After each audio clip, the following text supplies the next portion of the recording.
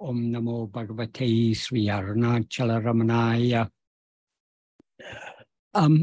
The question I've been asked, the first question I've been asked to answer today is related to why this entire world is as unreal as a dream, why Bhagavan teaches us that this entire world is as unreal as a dream, and how are we to understand this?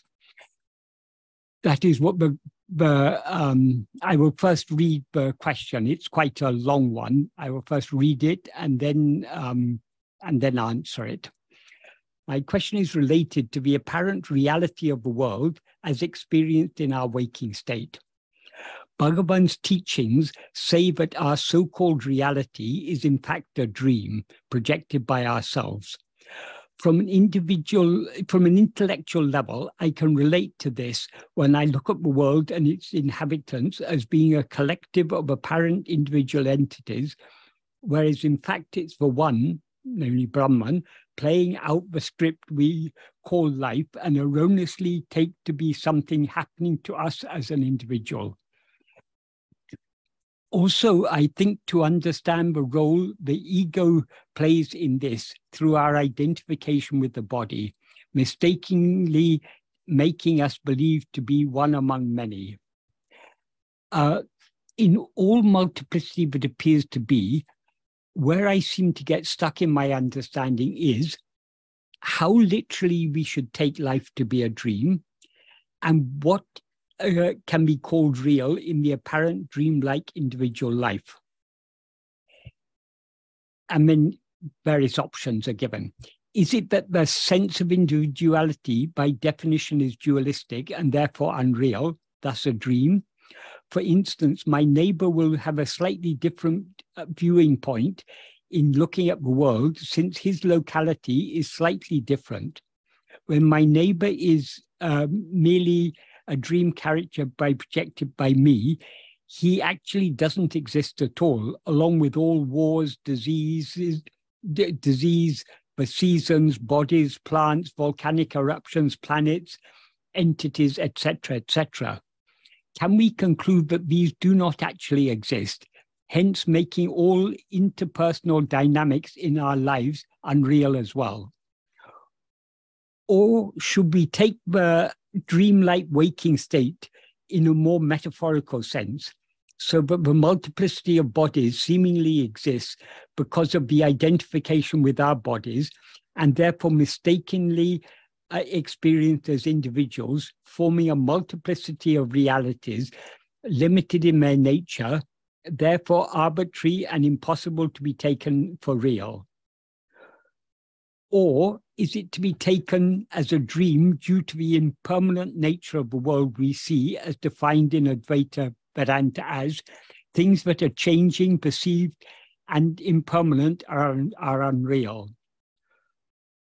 Or is it a dream because of the fact that we mistakenly make up any narrative or worldview we like, creating the world as a projection made up by our ever restlessly outgoing mind?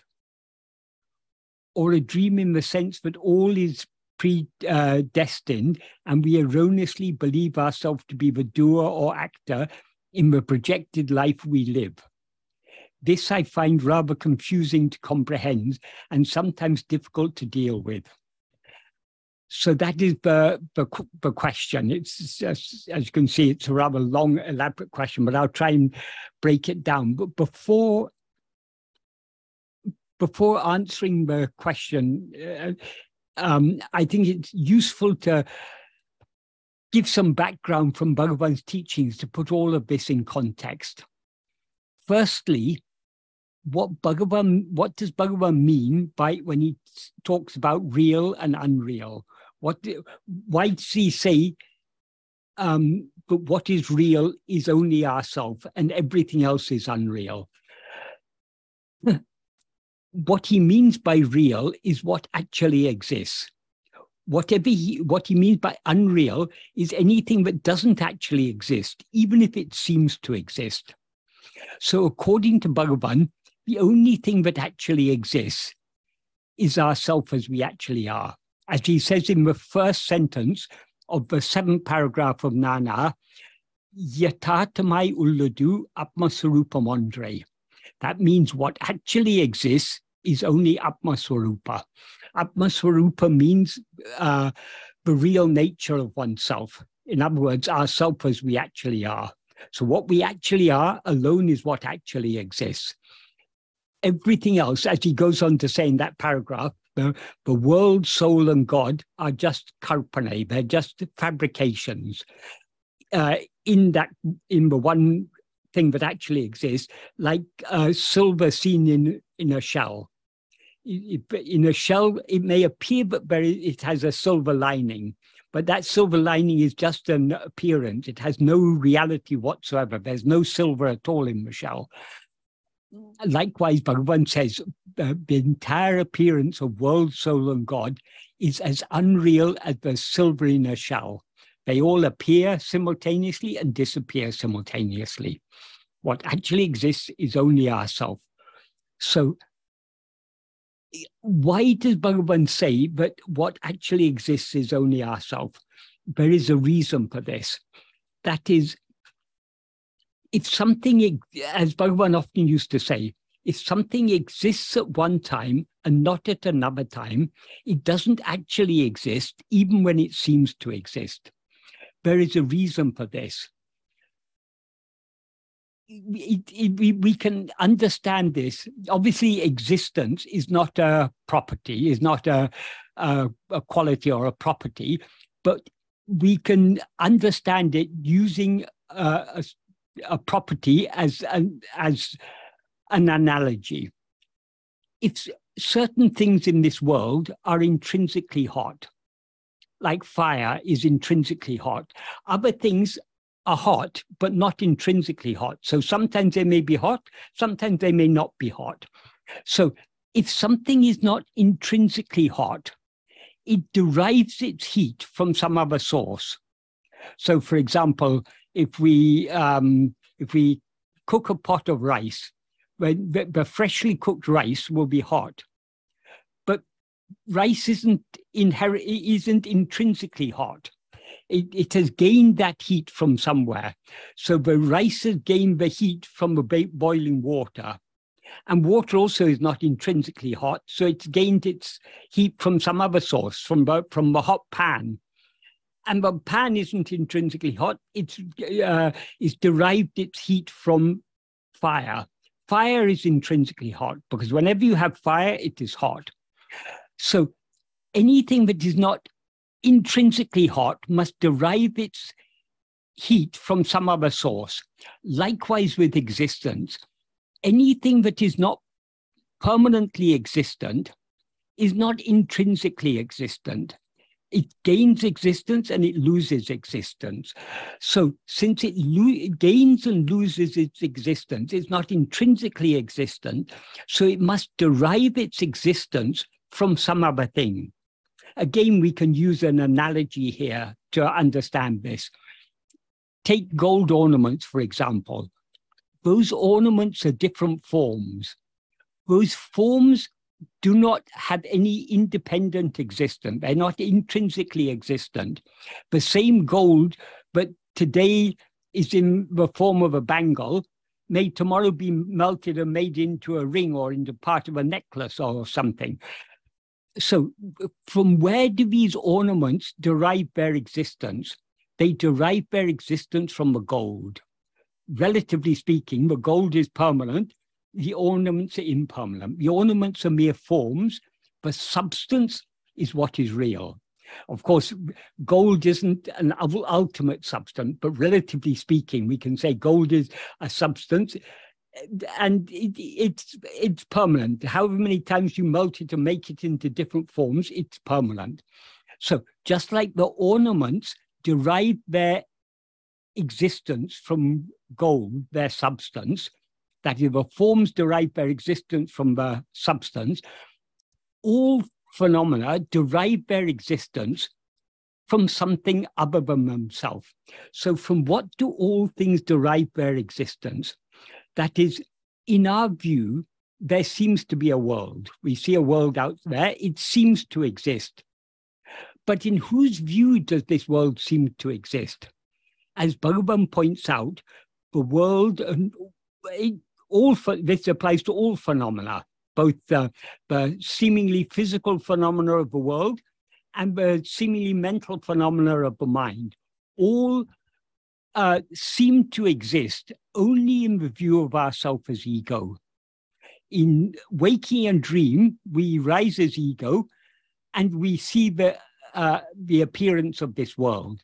In sleep, we do not rise as ego, and hence no world appears. So the world appears or seems to exist only in the view of ourself as ego. So the world derives its seeming existence from the seeming existence of ourself as ego. But even this ego is not intrinsically existent, because ego appears in waking and dream, it disappears in sleep. There's no ego at all in sleep, as Bhagavan says. So since ego is just a temporary appearance, even ego is not intrinsically existent. So where does ego derive it? From what does ego derive its seeming existence? It derives its seeming existence from the real existence of ourself as we actually are. Ourself as we actually are is what is always shining within us as the fundamental awareness I am. That is what is permanent. That is alone is what actually exists. All things other than this fundamental awareness I am appear and disappear. In other words, they come into seeming existence and they cease to seemingly exist. So none of them are real. None of them actually exist. They are mere appearances. So all phenomena derive their seeming existence, and hence their seeming reality, from the seeming existence of ourself as ego. And ego derives its seeming existence from the real existence of ourself as we actually are. Ego is as Bhagavan often explained, ego is the adjunct conflated awareness, I am this body. That is, whenever we rise as ego, whether in waking or in dream, we always experience ourselves as I am this body. But this body is not what we actually are. So this awareness, I am this body, is a false awareness. However, though it is a false awareness, it has an element of reality in it. That element of reality is the fundamental awareness I am. Whereas the awareness I am this body is an identification, the awareness I am is our existence. I am, without any adjunct, means I exist. So our existence is what is real. Our identity is what is unreal. So I am is real. I am this or I am that is unreal. But without the real existence of ourself as I am, we couldn't be aware of ourselves as I am this or I am that. So ego, the false awareness I am this or I am that, derives its seeming existence from the real existence of ourself as I am. So this is the first thing to understand. But why Bhagavan says that we alone are real? Because we alone are, Bhagavan often used to say, there are three defining characteristics of what is real. What is real must always exist. In other words, it must be permanent. It must be eternal. It also must be unchanging, because if something is changing, it is one thing at one time and another thing at another time. If a certain piece of gold, one day it may be a ring, the next day it may be a part of a bangle. So since it has undergone change, it is not real. What has undergone change is the form, so the form is unreal. So all forms are constantly changing. Even if they seem to be stable for a while, sooner or later they're going to change. Even the most stable things in this world, they may seem to last for thousands of years, but they will eventually change. And even to say they last for 1,000 years is assuming that they exist in the absence of our awareness of them, which Bhagavan says is a false assumption. Bhagavan says, actually, in sleep, there is no body, no world, nothing. There is only pure being, our own awareness, our own fundamental awareness, I am. So, as Bhagavan says, what is real must be eternal, it must be unchanging, and the third and most important thing, it must be self-shining, Swayam Prakasa. What does Bhagavan mean by self-shining? He means that to shine is a metaphorical way of saying it, to be known. When something is known, it shines. Not shines literally, but in this is the sense in which the term shiny is known. So what is self-shining must know its own, it must know itself by its own light of awareness. It shouldn't depend upon any other thing to know itself. All things other than ego, all phenomena, as Bhagavan says, are jada. That is, they're devoid of awareness. They don't know their own existence or semi-existence. So none of them are self-shining. Ego seems to be self-shining. It seems to be shining by its own light, but it is not actually self-shining, because the light by which ego shines is not its own light, but the light of the fundamental awareness I am. Without the fundamental awareness I am, there would be no ego. So ego is not self-shining. It derives its light, it derives its awareness, but enables it to know itself and to know all other things only from the fundamental awareness I am. So the fundamental awareness I am alone is self-shining. So I am is eternal. I am is unchanging. And I am is self-shining. People say, oh no, I've undergone so many changes. I was once a small child running around playing, and now I'm an old person. What has changed is the body. What has changed is what we take ourselves to be. But the fundamental awareness, I am, remains unchanging. That is what we have in common with that little child that was running around so many years ago playing. What we have in common with that is that same awareness, I am, but we felt when we seem to be a child, we feel exactly the same awareness without any change now. Everything else has changed, but our awareness of our own existence, I am, ever remains unchanging. So the I am is eternal, unchanging, and self-shining. So that alone is real. Nothing else is real. So all other things that seem to be real derive their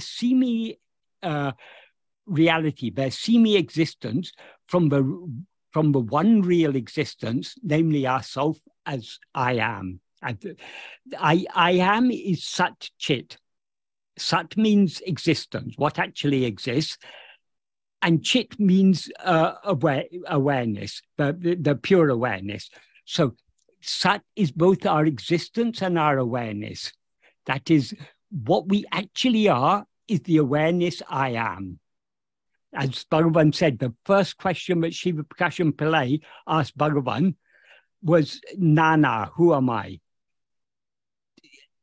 To which Bhagavan replied simply, Arivenan. That means awareness alone is I. And then Shiva Prakasham Pillai asked, what is the nature of that awareness? Arivin Sarupam Edu. And Bhagavan replied, Satchidananda. So what we actually are is only Satchidananda. Sat means pure being, Chit means pure awareness, Ananda means pure happiness. These are not three things. These are three descriptions of one and the same thing, namely our own real nature. That is, we ourselves are what actually exists. We ourselves is what is actually aware, the pure awareness, and happiness is the very nature of ourself as we actually are. So we ourselves are happiness.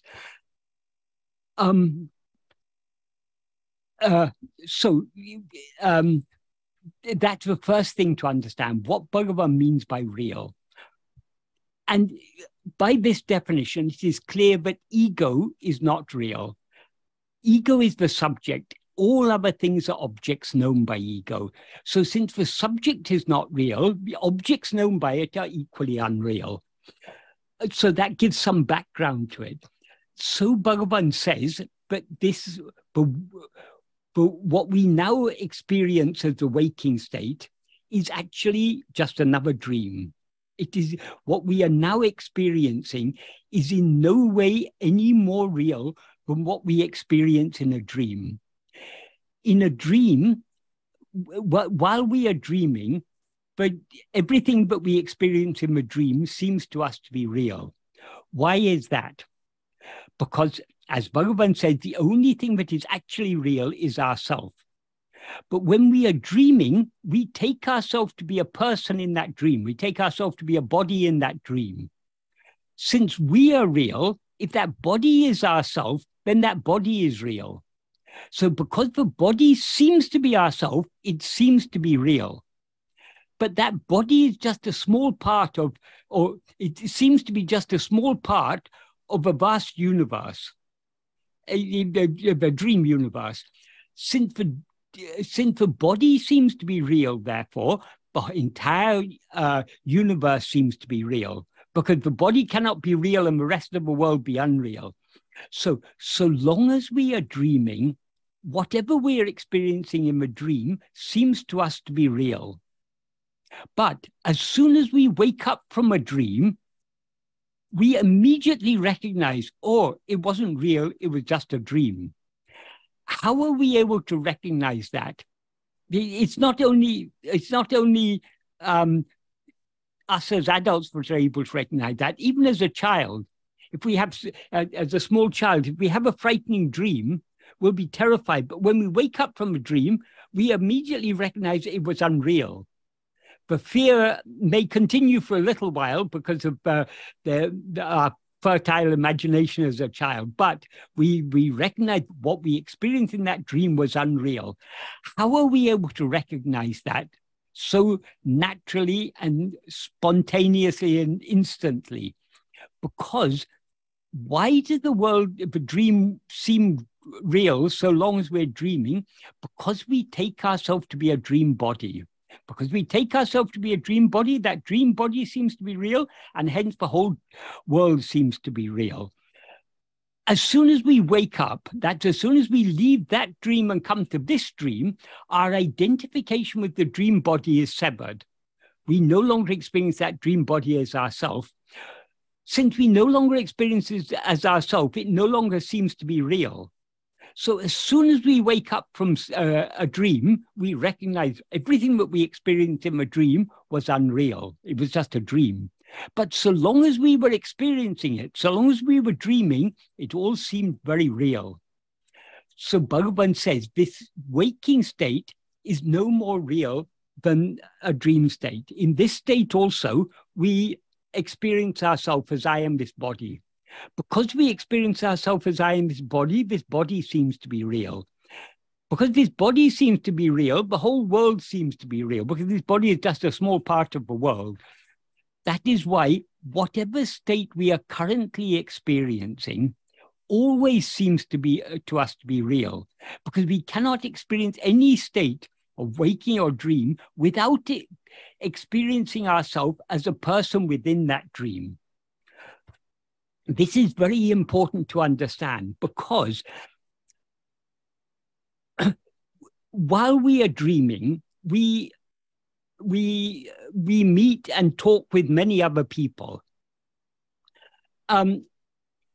As this person who asked this question says, they are all those other people are unreal. Yes, all those other people are unreal. But not only are those other people are unreal, equally unreal is the person we take ourselves to be. That is, who is the dreamer? The dreamer is not the person we take ourselves to be in a dream. The dreamer is ego. So the whole dream appears only in the view of ego. But as ego, we always experience ourselves as I am this body, I am this person. So because we experience ourselves as a person in the dream, that person seems to be aware. That person seems to be ourselves. But that person is not the dreamer. The dreamer, but that person is a part of a dream. It is something that is dreamt. The dreamer is ego. So this is important to understand, because we need to distinguish ourself as ego from whatever we as ego take ourselves to be. That is, whenever we rise as ego, we are always aware of ourselves as I am this body. And when Bhagavan says ego is what is aware of itself as I am this body, what he means by body is not just the physical form of the body. As he says in verse 5 of Uludunapadu, Udal Pancha Kosa Uru, the body is a form composed of 5 sheaths. The 5 sheaths are the physical form of the body, the so-called Annamaya Kosha, the sheath that is composed of food. Then the life that animates this body, which is called Pranamaya Kosha, the sheath composed of life, or prana. And the Manomaya Kosha, the sheath composed of mind. Here, mind is used is used to refer to the grosser aspects of the mind. That is the perception, memory, thoughts, feelings, emotions, and so on. These are all Manomaya Kosha.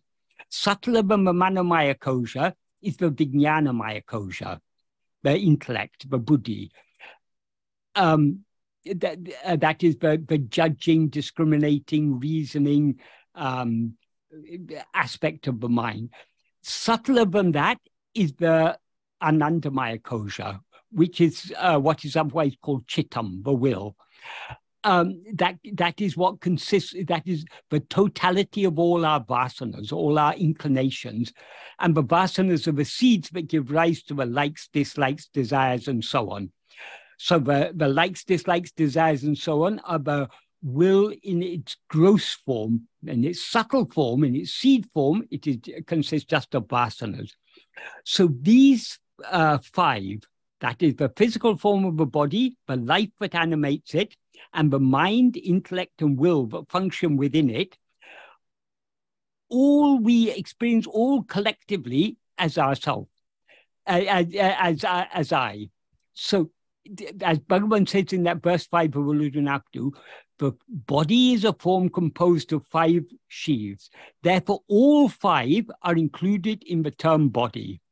So when Bhagavan says ego is that which is aware of itself as I am this body, what he means by the body is referring to all the 5 sheaths. Why is that? For a very simple reason. Nobody has ever experienced themselves as a dead body. When we're aware of ourselves as I am this body, the body is always alive. So the body and the life are both present. And also we never experience ourselves as a sleeping body. Whatever body we experience as I always seems to be awake. Even in dream, the body we take to be ourselves seems to be awake. So in a body that is awake, there is a mind, intellect, and will functioning. So we never experience ourselves as any of these 5 sheaths without experiencing ourselves as all these 5 sheaths. So the nature of ego is to always experience itself as this bundle of 5 sheaths called body, or what we can also call person. When we say, I am a person, that person consists of all these 5 sheaths. That is different from ego. Ego is the I that identifies itself as I am this person, I am this body consisting of 5 sheaths. It's very important to make this distinction, because in a dream, we also experience ourselves as a body consisting of 5 sheaths. That body consisting of 5 sheaths is not what is projected the dream world. That is a part of the projection. What has projected the dream world is ego. Because we as ego take ourselves to be a body, we take every other body to be an ego. That is, it seems to us when we see when I say body, I mean living bodies, bodies that are awake, other people whom we're interacting with, they seem to be just as aware as we seem to be. That is, we seem to be this body, we as ego seem to be this body, and every other body seems to be an ego. There seems to be an ego there. So as long as we are dreaming, it seems that we are one among many. There are a multiplicity of people in a dream. We are just one among them. We shouldn't take the person we seem to be any more real than any of the other people, because that person we seem to be is as much a projection as all the other people. This is very important to understand, because when Bhagavan says this waking world is a dream, he's not saying that this person we take ourselves to be is any more real than any other person. While we are experiencing this waking state, we take ourselves to be a person. And therefore, every other person we meet seems to be just like us, seems to be sentient just like us. So when we are interacting with this world, we need to interact with this world as if it is all real. Because who is it who is interacting? It is this person we seem to be. This person is no more real than any other person. So if, for example, if we see other people suffering, we shouldn't think, oh, it's all a dream, so I don't have to care about others. I only have to take care of myself. What we mean by myself is the person we seem to be. That's obviously the height of egotism and selfishness. That is not what we should understand. What we should understand is, so long as we take ourselves to be this person, every other person is, for all intents and purposes, every other person is as sentient and as worthy of care and concern and respect as this person that we take ourselves to be. So, though Bhagavan says that the most useful teaching for us to turn within is to understand that there is just one ego, and everything else is a projection of ego, he doesn't mean that there's just one person. Because so long as we rise as ego and take ourselves to be a person, there seem to be a multiplicity of persons. So this person we take ourselves to be is in no way special. We shouldn't think, oh, I'm the only person here, so I should care only for myself. No, so long as we take ourselves to be a person, every other person seems to be a sentient being just like us. Actually, the body is not sentient. The body, as Bhagavan says, is jada. But so long as we take ourselves to be this body seems to be sentient. And so every other body seems to be sentient. So long as we're looking outwards, interacting with this world, obviously we have to interact with the world as if it was real. So why does Bhagavan tell us it's all unreal? It's all just a dream. That is to make us more willing to look within and go within. But so long as we're going outwards, it all seems very real. The more we go within, the more we are able to detach ourselves from this person we seem to be. And so the less real all this will seem to be. It still seems to be real because we're still identified with the body. But our identity, as we progress in this path of self-investigation, our identification with the body becomes more and more attenuated. It's still there, but it's less strong. If we are totally worldly minded, always going outwards, this identification with the body is extremely strong. This identification is weakened to the extent to which we go within. So to the extent to which we weaken this identification with the body, to that extent, we will be able to look upon the world as unreal. Obviously, that doesn't mean we should behave in the world as if it's unreal, because what is behaving is the person who is a part of the world. So this person we seem to be should behave in this world as if the world is real, because the person is a part of that world. But we need to separate ourselves by turning our attention more and more within. So when Bhagavan says this world, this waking world is just as much, is no more real than a dream world, he means it literally. So this person who asked the question there, how literally should we take life to be a dream? absolutely literally. But just like in a dream, so long as we're dreaming, it all seems real. So long as we're dreaming this dream, it will all seem real. And we should behave in this dream accordingly. Because we who are behaving in the dream are ourselves a part of the dream world. But as the dreamer, as ego, we need to separate ourselves from this. So to go through what this person who wrote this question, what they have asked is, they say, from an intellectual level, I can relate to this when I look at the world and its inhabitants as being a collective of apparent individual entities, whereas in fact it's the one, within brackets Brahman, playing out the script we call life. No, it is not Brahman that is playing out the script. Brahman is our own real nature. Brahman, the one, is our own real nature. That is pure being. It doesn't do anything. So Brahman is not playing out the script. What is playing out the script is ourself as ego. As ego, we have identified ourselves as a person in this. Ego is the dreamer. But the dreamer always, the dreamer never experiences, okay, as the dreamer, we always experience ourselves as if we're a person in our dream. This is why, though the entire dream is our own creation, it's our own projection, when we're dreaming, we can't, if there's a war or a famine or a pandemic or something, we can't just wish that away. If we're being chased by a monster in the dream, we can't just wish it away. Why? Because though we are the creator of that dream, we don't experience ourselves as the creator, because we're experiencing ourselves as a creature within our creation. That is, as ego, we always identify ourselves as I am this body. This body is not the creator of the dream, it's a part of the dream creation.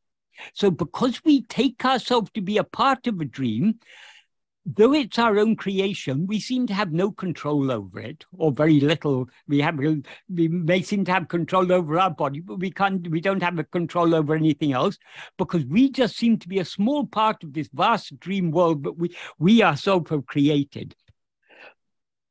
So what is projected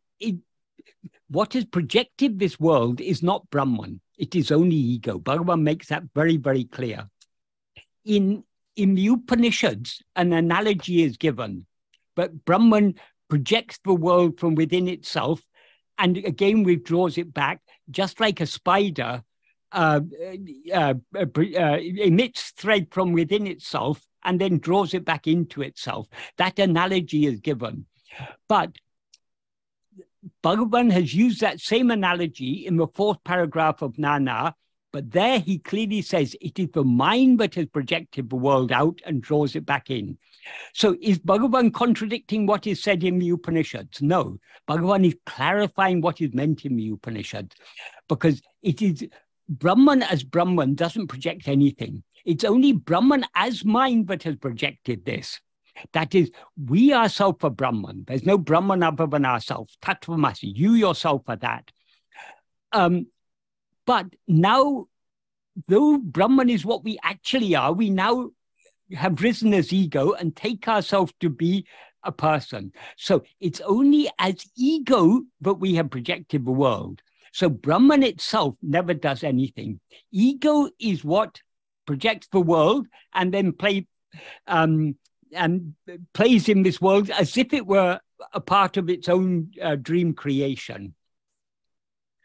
And then I won't go through everything, but some points that need to be clarified in this question. How literally should we take life to be a dream? Absolutely literally. But when Bhagavan says this life is no more real than a dream, this waking, what we take to be the waking state is actually just another dream. He means it literally.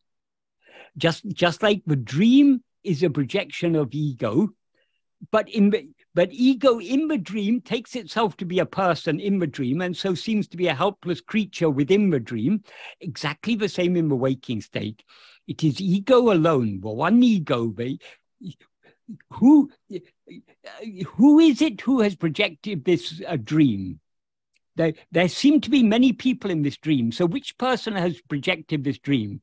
Obviously, no person has projected this dream, because all people, all persons are a part of the dream. What has projected this dream is ego. So who is ego? Ego is the one who is seeing all this. Ego happens to see itself as an individual in the dream, but that doesn't mean that the individual has projected the dream world. So just like in dream, we project the dream, take ourselves to be a person within that dream, and therefore interact with so many other people in the dream, exactly the same in this waking state.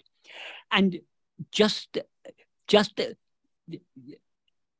the other people that we see are no less real than the person we take ourselves to be.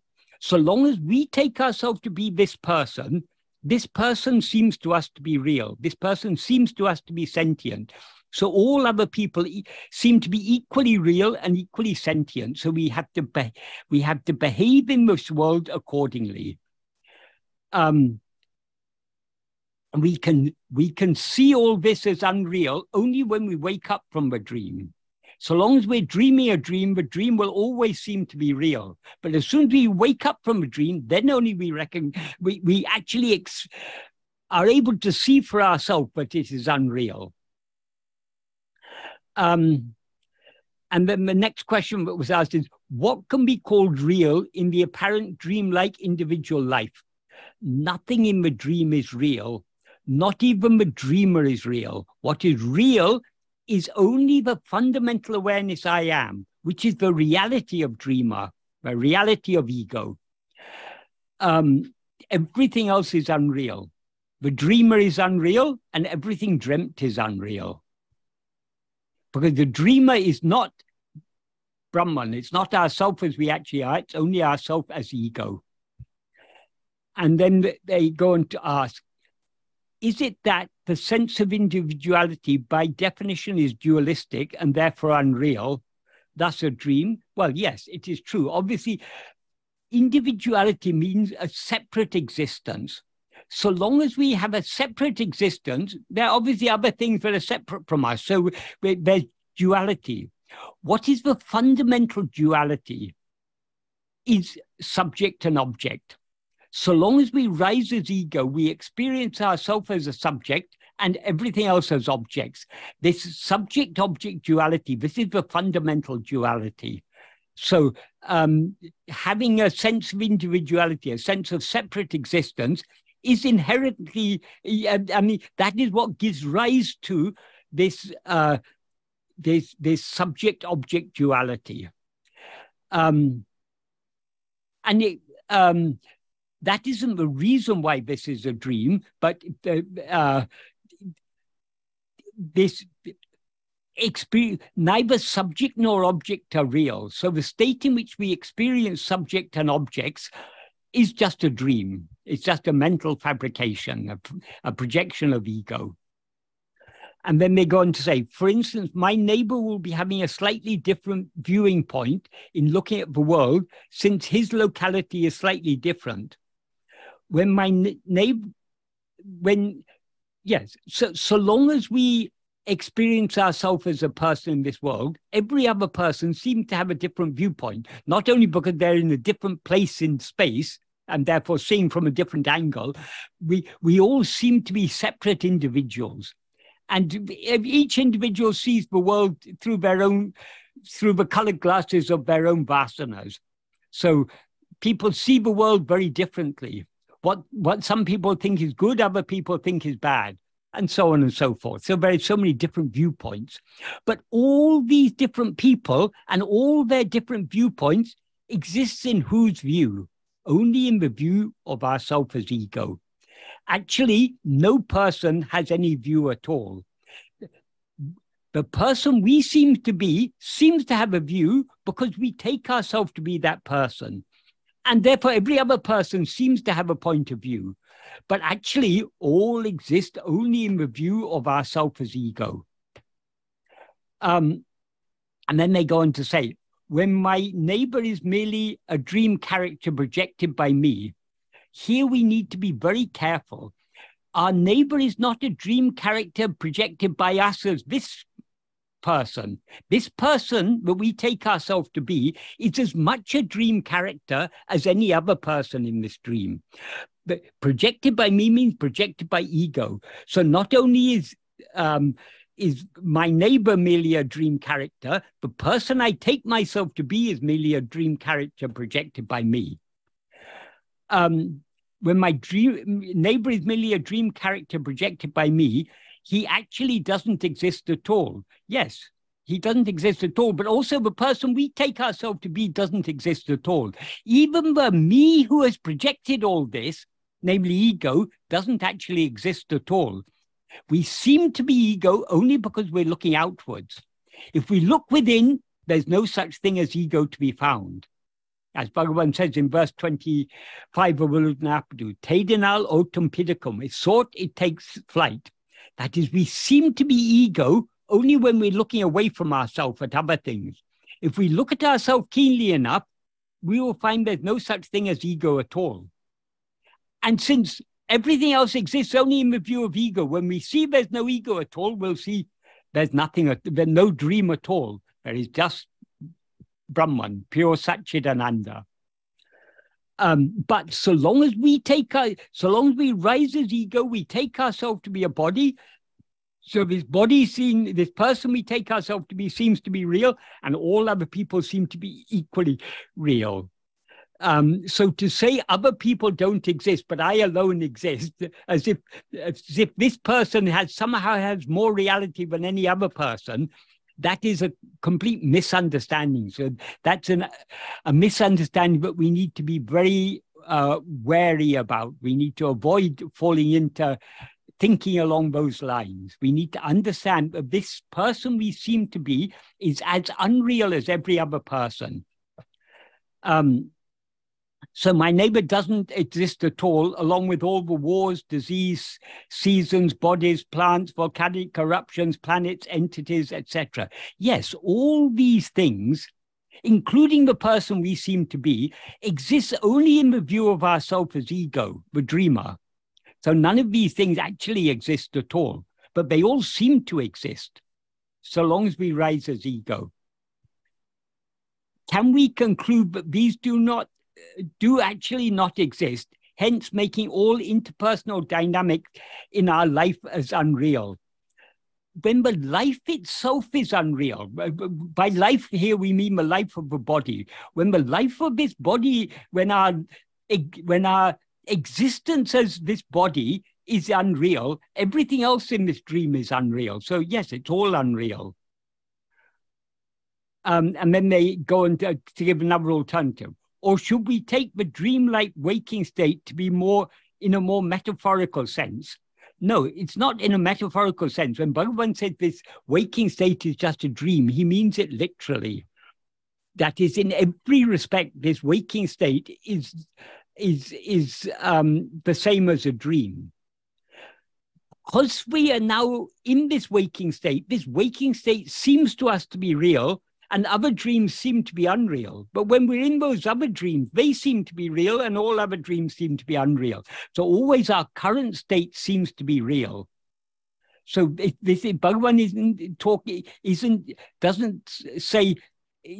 using the dream state as a metaphor. He means literally this waking state is actually just a dream.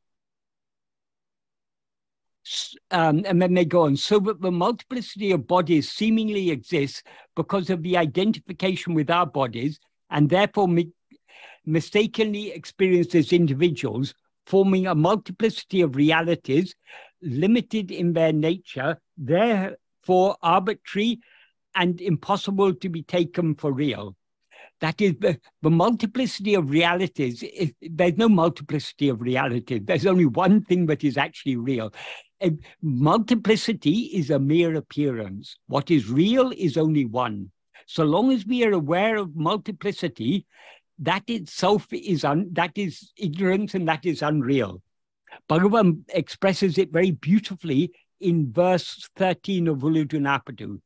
He begins by saying, Jnanamam tane me. That means oneself who is jnana alone is real. Jnana here means pure awareness. So our self is pure awareness, alone is real. Nanavam jnanam ajnanamam. Awareness of multiplicity is ignorance. Even that ignorance, which is unreal, does not exist apart from our, independent of ourself, who alone are real. And then he gives the analogy of gold and ornament. For many ornaments are unreal. Do they exist as other than the gold?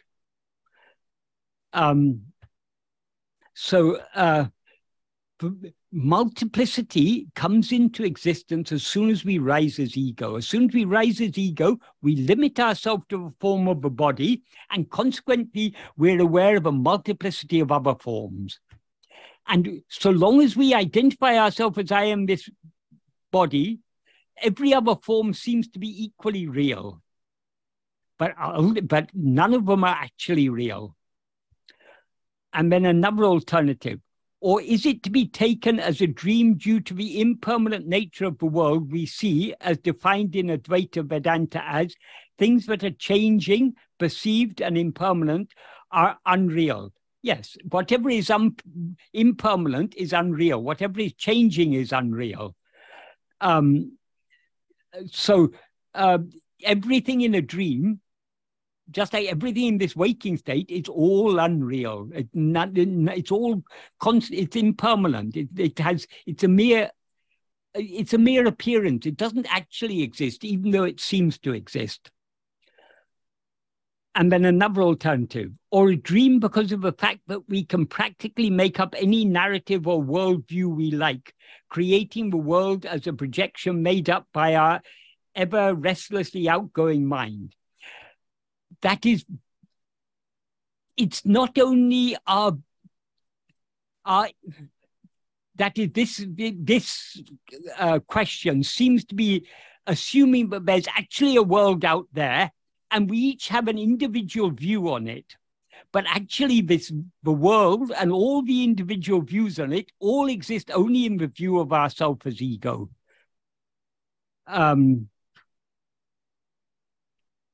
Or a dream in the sense that all is predestined and we erroneously believe ourselves to be the doer or actor in the projected life we live.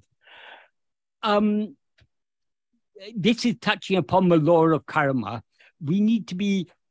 There's a lot of misunderstanding about the law of karma. When Bhagavan said all is predestined, what he meant is, what is predestined is prarabdha. That is, all that we are given to experience is predestined. But what we are given to experience, what is our destiny in this lifetime, is the fruit of actions we've done in the past. The actions that bear fruit are actions that we do under the sway of our Vishaya vasanas. So we shouldn't think that all our own actions are predestined. That is, the actions of mind, speech, and body are being driven by two forces. One is by our vasanas. So whatever we do under the sway of our vasanas is agamya. But also because whatever we are to experience has to be experienced, certain actions of our mind, speech, and body are necessary to facilitate that us to experience those things. Those actions that are necessary for us to do in order to experience our prarabdha, those actions are actions we are made to do by God. So, as Bhagavan says in the first sentence of a note he wrote for his mother, in accordance with the prarabdha of each one, he who is for that, meaning God or Guru, being there, meaning in the heart of each one of us, will make us act.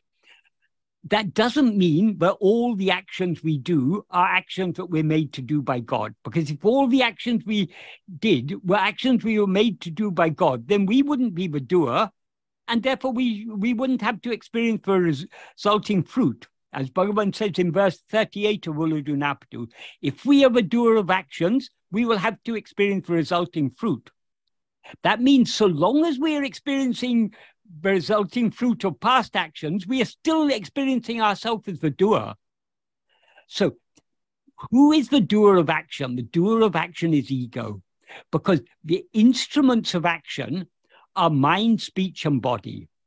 So long as we rise as ego, we experience mind, speech, and body as I.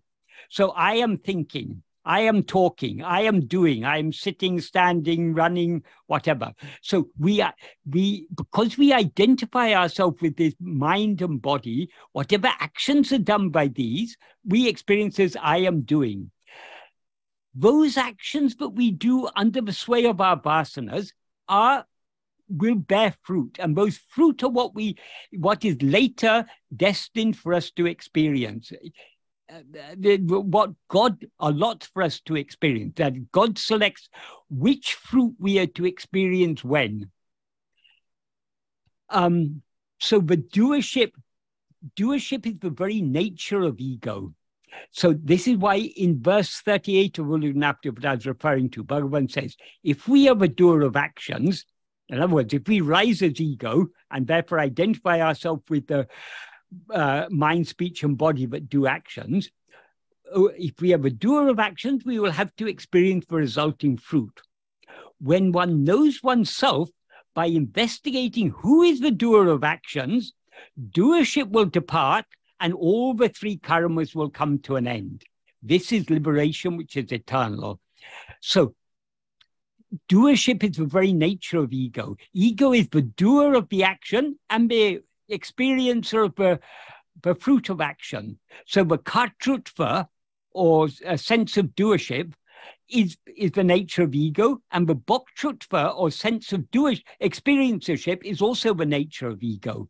So when Bhagavan says, when one knows oneself by investigating who is the doer of action, doership will depart. What he means by when one knows oneself, he means when we know what we actually are. How can we know what we actually are? By investigating who am I, the doer. If we investigate, the doer is ego, not what we actually are. But if we investigate this ego, when we investigate ego, we're investigating. Ego is the adjunct mixed awareness I am. What we're investigating is the reality of ego, which is that fundamental awareness I am.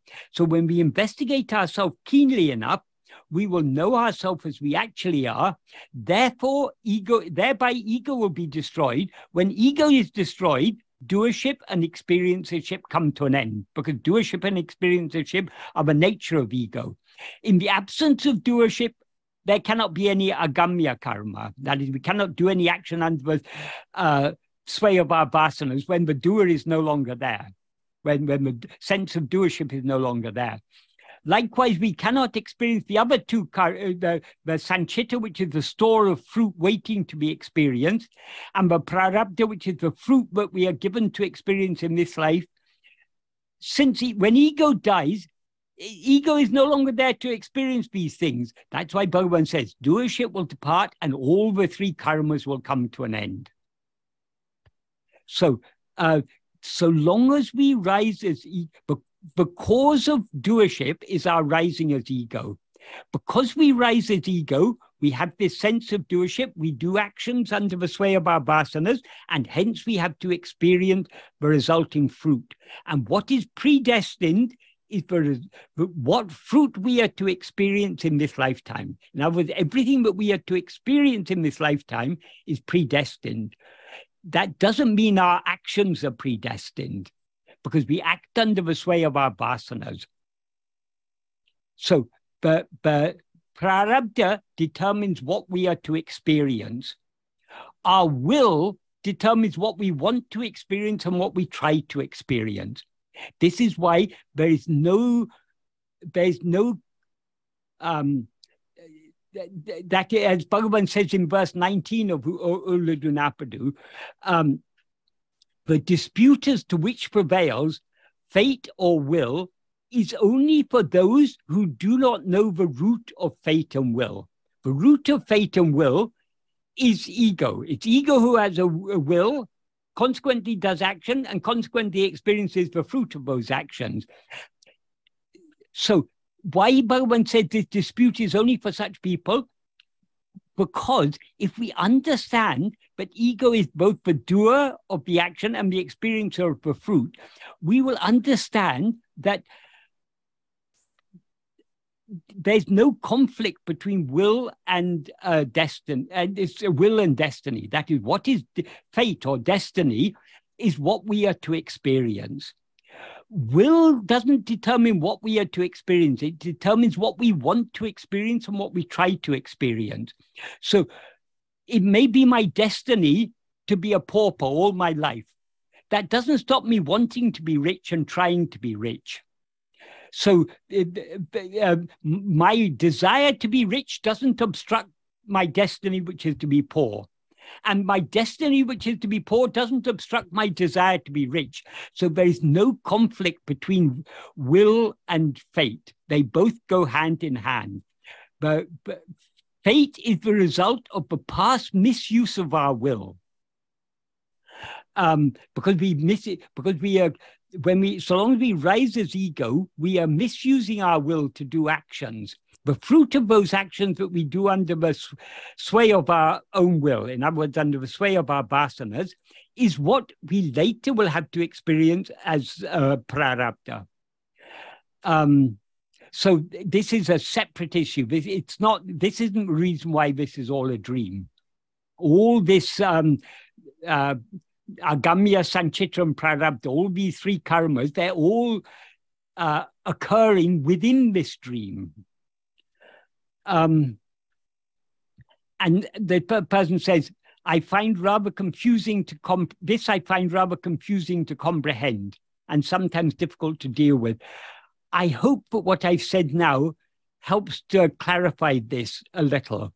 But in a later email, this same person wrote, I think where I tend to go wrong is my thinking is the fact that the snake can only be experienced by the jiva, whereas seeing the rope inevitably implies the loss of ego.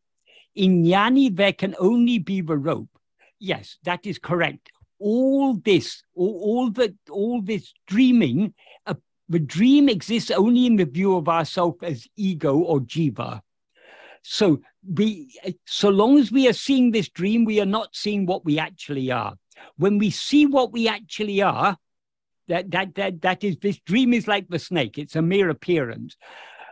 When we see what we actually are is like the rope. When we see ourselves as we actually are, we will no longer, that ego is thereby destroyed, because ego is a false awareness of ourselves. Ego is the false awareness, I am this body. When we see ourselves as we actually are, we will no longer experience ourselves as I am this body, and consequently will no longer experience any dream. So seeing ourselves as we actually are implies the loss of ego, the destruction of ego. And then what remains is only ourselves as we actually are. And what knows ourselves as we actually are is only ourselves as we actually are. This is why Bhagavan often used to say, jnana me jnani. Jnana alone is the jnani. Jnana means pure awareness. What knows pure awareness is only pure awareness. Pure awareness can never be an object of knowledge. So the rope is analogous to the pure awareness that we actually are. So for the jnani, there is only a rope. There never was a snake. It's only in the view of ourself as ego or jiva, but this snake appears, this snake called this dream life. So I hope I adequately answered those questions. These were questions that were actually sent a couple of weeks ago. Someone wanted me to answer these questions in that meeting, but the email wasn't received in time, so I couldn't answer it then, so I'm answering it now. So does anyone have any questions on this subject or any other related subject? Namaste. I had a question for Michael. Bhagavan says in paragraph 10 of Nanya that Vishaya vasanas rise in countless numbers, and in your translation you have elaborated that they rise as thoughts and phenomena. Could you please explain how exactly Vishaya Vasanas rise as phenomena? Is this whole world a projection of our Vishaya Vasanas? I'm just scrolling up a bit. I can understand Vishaya Vasanas rising as thoughts or desires, but not as phenomena or this world. Okay, yeah, that's it. Right. Okay. Yes. Vishaya means an object or phenomenon. So Vishaya Vasanas are the inclination to experience objects or phenomena. They are our Vishaya Vasanas are the seeds that give rise to all Vishayas. So as Bhagavan says, for example, in the fourth paragraph of Nana, he says, the world is nothing but thoughts. He also says in the 14th paragraph, he puts it particularly succinctly, Jagamembadu Nineveh. What is called the world is only thought. In the fourth paragraph, how he expresses it is, Ninevugale tavitu jagam endro porul anyamai ile. That means excluding thought, there is not separately any such thing as world. So why? Because as Bhagavan said, this whole world is nothing but a dream. A dream is nothing but our own thoughts. Here, what Bhagavan means by thoughts is not just often when people talk about thoughts, they're thinking just about the mental chatter. But according to Bhagavan uses the term thought in a much broader sense to mean any mental impression, any mental phenomenon, any mental any mental activity, all the thoughts. So this world is nothing but a series of mental impressions. As he says, for example, in verse 6 of Ulurunapadu, the world is nothing but the form of the five sense impressions. The world is only the five sense impressions, nothing else. So what we call the world is nothing but sights, sounds, smells, tastes, and tactile sensations. If you remove these five, there's no such thing as world. So all these sense impressions are mental impressions. That is, though the impressions seem to be received through the senses, what is actually aware of these impressions is only ourselves as ego. So these are impressions on us. So there's no world independent of our own perception of it. So the entire world, as Bhagavan said, is nothing but a projection of our own vasanas. In this fourth paragraph, he says, after saying excluding thoughts, there is not separately any such thing as world, he goes on to say, in sleep there are no thoughts, and there is also no world. In waking and dream there are thoughts, and there is also world. The idea is, because there are thoughts in sleep, because there are no thoughts in sleep, therefore there is no world. Because there are thoughts in waking and dream, therefore there is world. And then he goes on to give this spider analogy. Just as the spider spins out thread from within itself and again draws it back into itself, so the mind makes the world appear from within itself and again dissolves it back into itself. So the mind projects the world. Bhagavan sometimes used to use a cinema projector as an analogy for this. That is, the pictures on the screen are like this world appearance. But that world, this picture, this world appearance is projected from within ourselves. The light that projects all this is the light of pure awareness. But that light of pure awareness goes through the film, which is, Bhagavan said, the film is the vasanas. So when that light of pure awareness goes through the film, it projects the world, and the world is seen by ourselves, not as pure awareness, but only by, in the view of the light, there are no pictures. It's only in the view of ourself as ego that the pictures appear. So Bhagavan, in that, when he explained that analogy, he always used to say the film is the vasanas. So the entire world is nothing but a projection of our own vasanas. That is why I said in my translation, when I said vasanas rise in countless numbers, I may have put in brackets as thoughts or phenomena, because all phenomena are nothing but a projection of our own vasanas. So after giving this analogy of the spider, but what Bhagavan says is, just as the spider spins out thread from within itself and again draws it back into itself, so the mind makes the world appear from within itself and again dissolves it back into itself. When the mind comes out from Atma-swarupa, the world appears. Therefore, when the world appears, Swarupa, our own real nature, does not appear. When Swarupa appears, the world does not appear. That is, so long as we are seeing the world, who is seeing the world? It's only ourself as ego that we see the world. So long as we, so long as we see the world, we who see it are ego. And ego is that which identifies itself as I am this body. So long as we're aware of ourselves as I am this body, we're not aware of ourselves as we actually are. So long as we are aware of the world, we are not aware of ourselves as we actually are. When we're aware of ourselves as we actually are, the world doesn't appear, as Bhagavan says. When Swarupa appears, the world doesn't appear. When Swarupa appears means when we're aware of ourselves as we actually are, the world does not appear. So it's only in the view of ourself as ego that the world seems to exist. I hope that adequately answers that question. Right, okay. So the next question, this questioner actually has two questions. There's one here and then one comes a little bit later.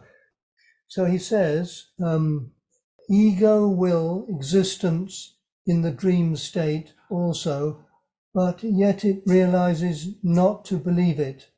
What causes that?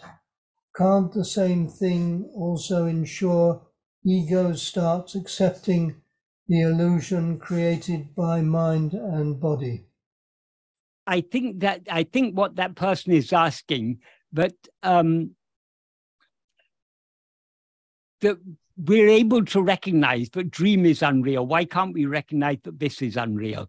The simple answer is, so long as we are dreaming, the dream seems every bit as real as our present state. It's only when we leave that dream and come to this dream that we recognize that the dream is unreal. But as I explained earlier, so long as we are dreaming, we experience ourselves as a person, as a body within that dream world. Since we are real, when we experience ourselves as the body seems to be real. And since the body is a part of the dream world, the whole dream world seems to be real. So long as we are dreaming, whatever we are experiencing in the dream seems to us to be real. But as soon as we wake up, our identification with the dream body is severed, because our identification switches from that dream body to this dream body, the body of this present state. So we at once recognize that the previous state was a dream. Sometimes, I think most of us have probably had this experience. Sometimes we wake up from a dream and we begin to go about our day-to-day activities, and then we wake up a second time. The first waking was, we were waking from one dream into another dream before we woke up into this dream. So that shows when we woke up from the first dream into the second dream, we at once recognized that the first dream was unreal. It was just a dream. But the second dream seems to us to be real because that's our present state. Then we wake up again into this dream, and we then only recognize that the second dream was a dream and therefore unreal.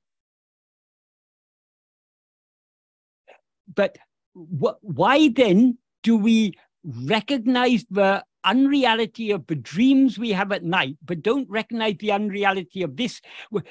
In this state, we recognize the unreality of dreams we have at night, but in the dreams we have at night, we don't recognize the unreality of this state. Why is that? Because when we are dreaming, that dream seems to be a continuity of our present waking state. We still seem to be the same person. We assume that the body we're experiencing in dream is the same body that we're experiencing in waking state. There's a reason for this, because our entire life as this person, whatever person we take ourselves to be, is one long dream.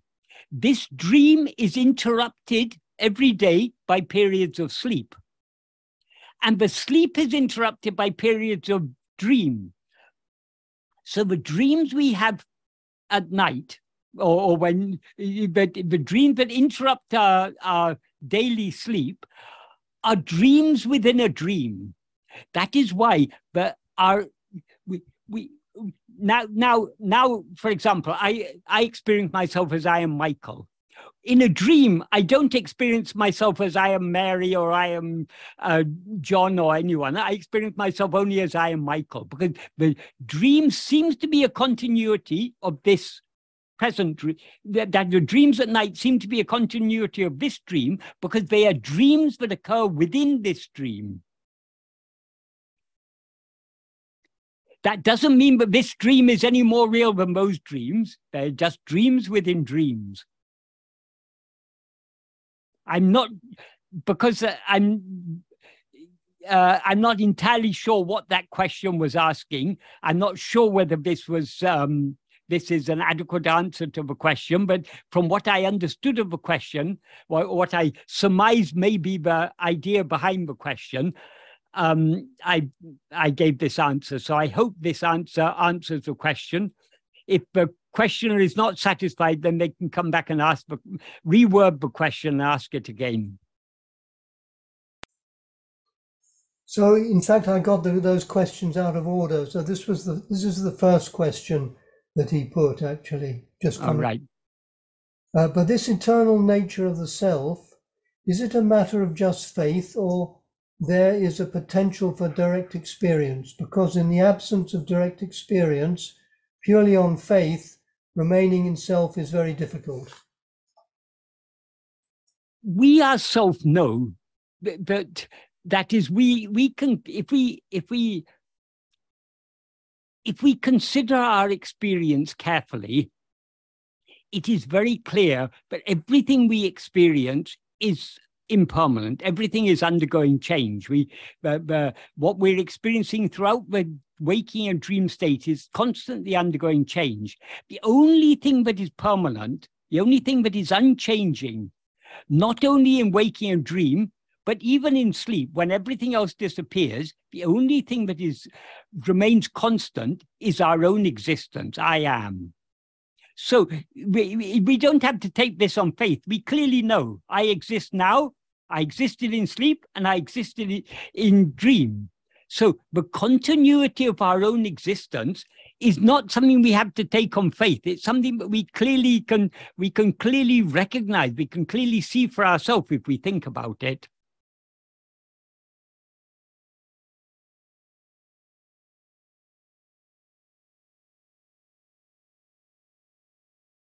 That is Bhagavan. Many things that Bhagavan teaches us, they're things that would not have been clear to us before before we read them in Bhagavan's teachings. But when we read them and think about them, then it becomes very clear to us. Bhagavan is actually pointing out the obvious, but till now we have been overlooking. So we don't have to take what Bhagavan says merely on trust. We need to understand what it is he is pointing out. If we understand what it is, we will see. But he's actually pointing out what should have been obvious to us, but which we had always overlooked.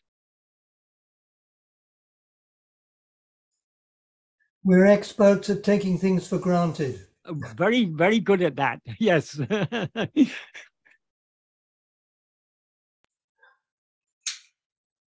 So then, is that, you finished with that, Michael? Yes, yes. Next one, okay. So the next one is, are there any favorite classic Indian writings, especially poetry, for instance of the Tamil saints or Advaita, that Sri Ramana recommended enjoyed? Thank you.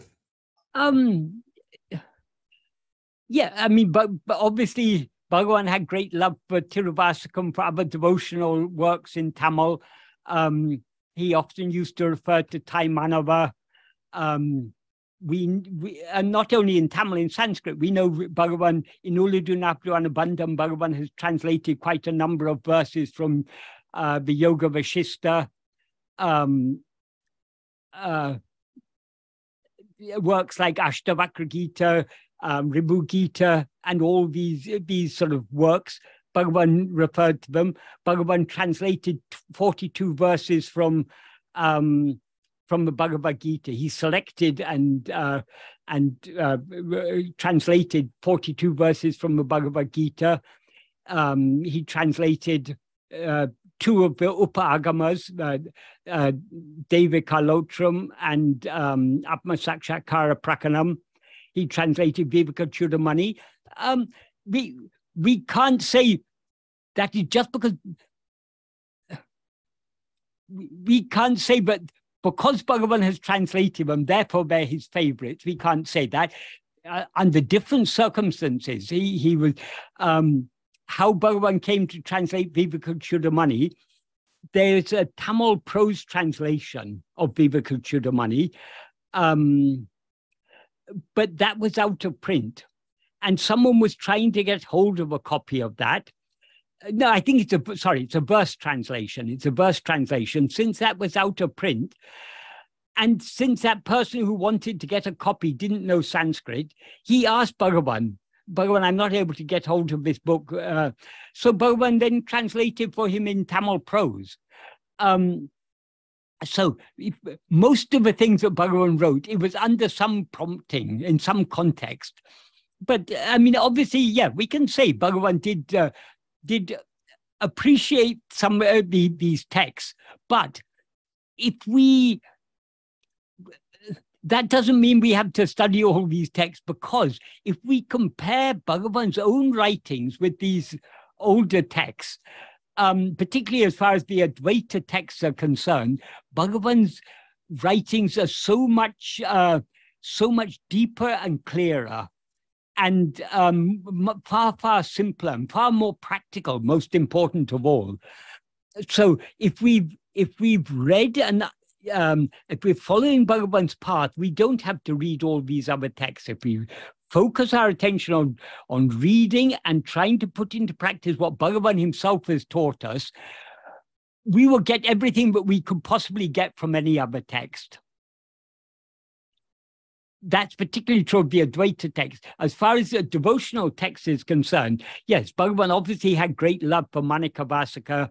He used to quote Manikavasaka and other Tamil Shaivite saints, and also the Alvas, the Tamil Vaishnava saints. Bhagavan often used to quote Namalwa, because he's the one whose verses come closest to an Advaitic point of view among the Alvas, the Tamil Vaishnava saints. So Bhagavan appreciated all devotional literature. But he himself has given us the very best devotional literature in the form of Arunachala Stuti Panchakam. That is what he's sung in Arunachala Stuti Panchakam is extremely deep and deep in meaning, and a rich blend of bhakti and jnana.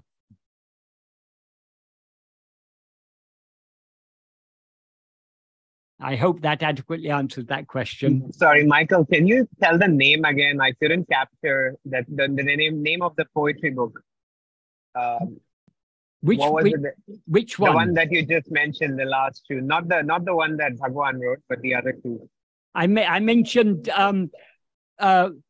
Tiruvasakam by Manikavachaka, and also and also, of course, Jnana Sambandhan, other Tamil Shaivite saints, but also the Vaishnava saints. There's a work in Tamil called the Nalayara Divya Prabandham. That's for 4,000 verses composed by Namalwa and other Alwas. I think there were 12 Alwas. They were Tamil Vaishnava saints. So Bhagwan also often used to refer to their works. An English translation you recommend? I don't know about English translations. Many of these works probably haven't been translated. I think, well, Tiruvasakam, I know in the 19th century, a person called G.U. Pope translated Tiruvasakam, but how accurate his translation is, I don't know. But my suggestion is that when we have Bhagavan's works, we should focus on Bhagavan's works. All these other things, they're interesting if we know the language. If we don't know the language, let's not be too bothered about these things, because they're all that we need to understand in order to follow Bhagavan's path. He are there in his own original writings. So long as we have access, either if we understand Tamil, that's best of all. If we don't understand Tamil, reliable translations of Bhagavan's own original works, that will give us all that we need to understand to follow his path. Thank you. I can't recommend other translations because I've seen other translations, occasionally referred to other translations. Often I'm not satisfied with other translations, but it's sometimes for reference. I look at other translations and then try to understand the original, if I need to. But generally, I'm not. I am more than satisfied with Bhagavan's own works. Because when you've eaten a sumptuous feast, you no longer feel inclined to eat anything else. So having feasted on Bhagavan's own original writings, I feel very little inclination to read anything else. Perfect. I Thank keep you. on coming back to Bhagavan's own works, because Bhagavan's own works are a never-ending fountain. It's always, the more we follow his path, the more depth of meaning we see in his own writings. So we continue to learn from his writings as we go deeper and deeper in our attempts to follow his path.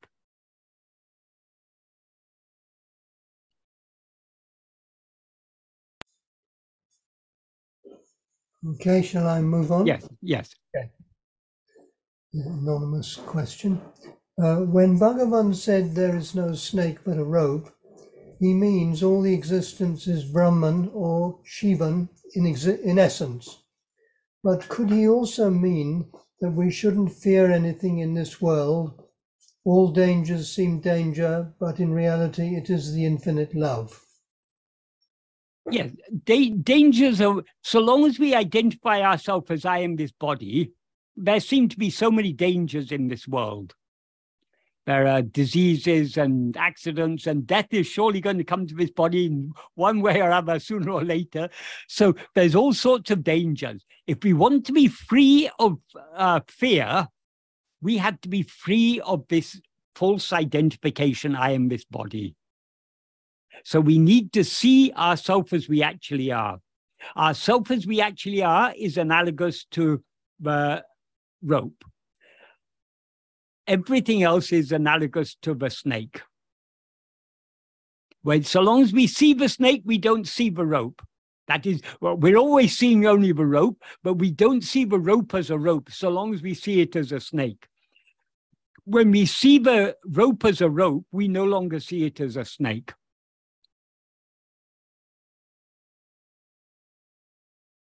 I suppose you can see a rope and also see at the same time how it could be a snake. You can imagine that, but you're not going to fear it. If you actually see that it's a rope, Yeah. you'll no longer that, even though you can imagine, oh yes, this must have looked like the head, this must have looked like the tail. Yeah. But you know clearly that it's a rope. You can never mistake it to be a snake.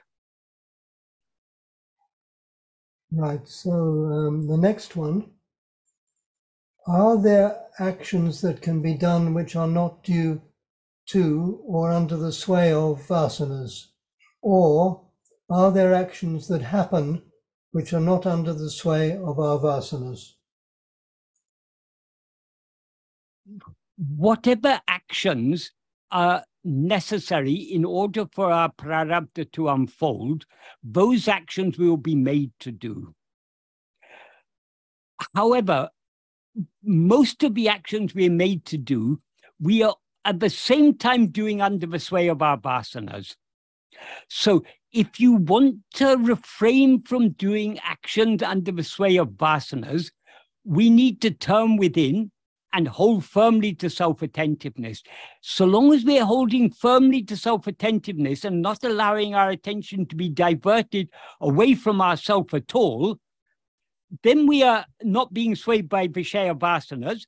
Therefore, whatever actions our mind, speech, or body may be doing will be actions that they're made to do by Bhagavan in accordance with prarabdha.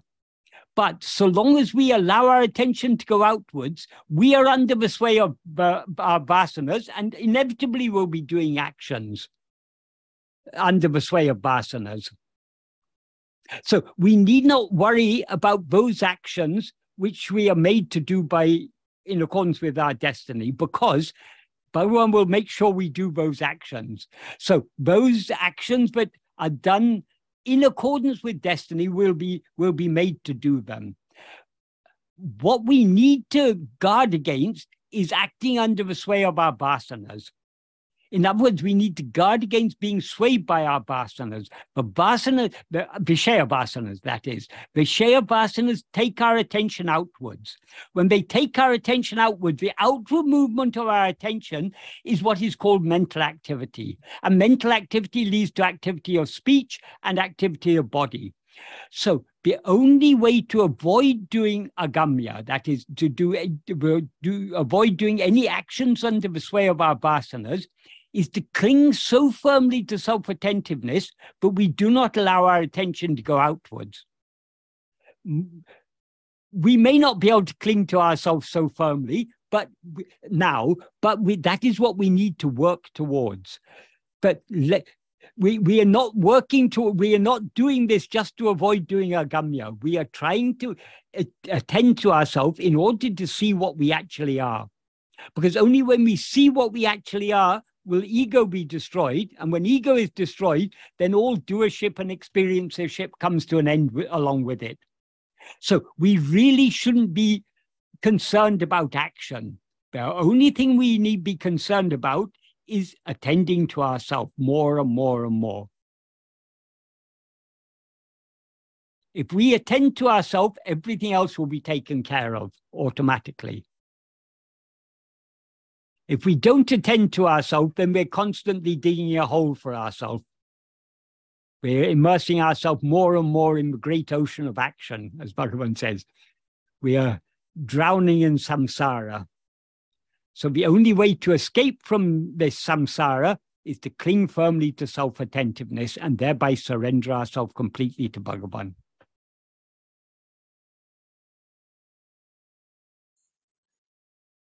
Okay, shall we move on? Yes, yes. Okay. I was listening to commentator on awareness who mentioned that Bhagavan really expounded for all to just be, and provided self-inquiry as a concession, though a beautiful concession. Is there any truth to this, and why should self-inquiry be seen as a concession? No, it is not. I've heard people saying like this, these people have not at all understood what Bhagavan's teachings are about. Our real nature is pure being.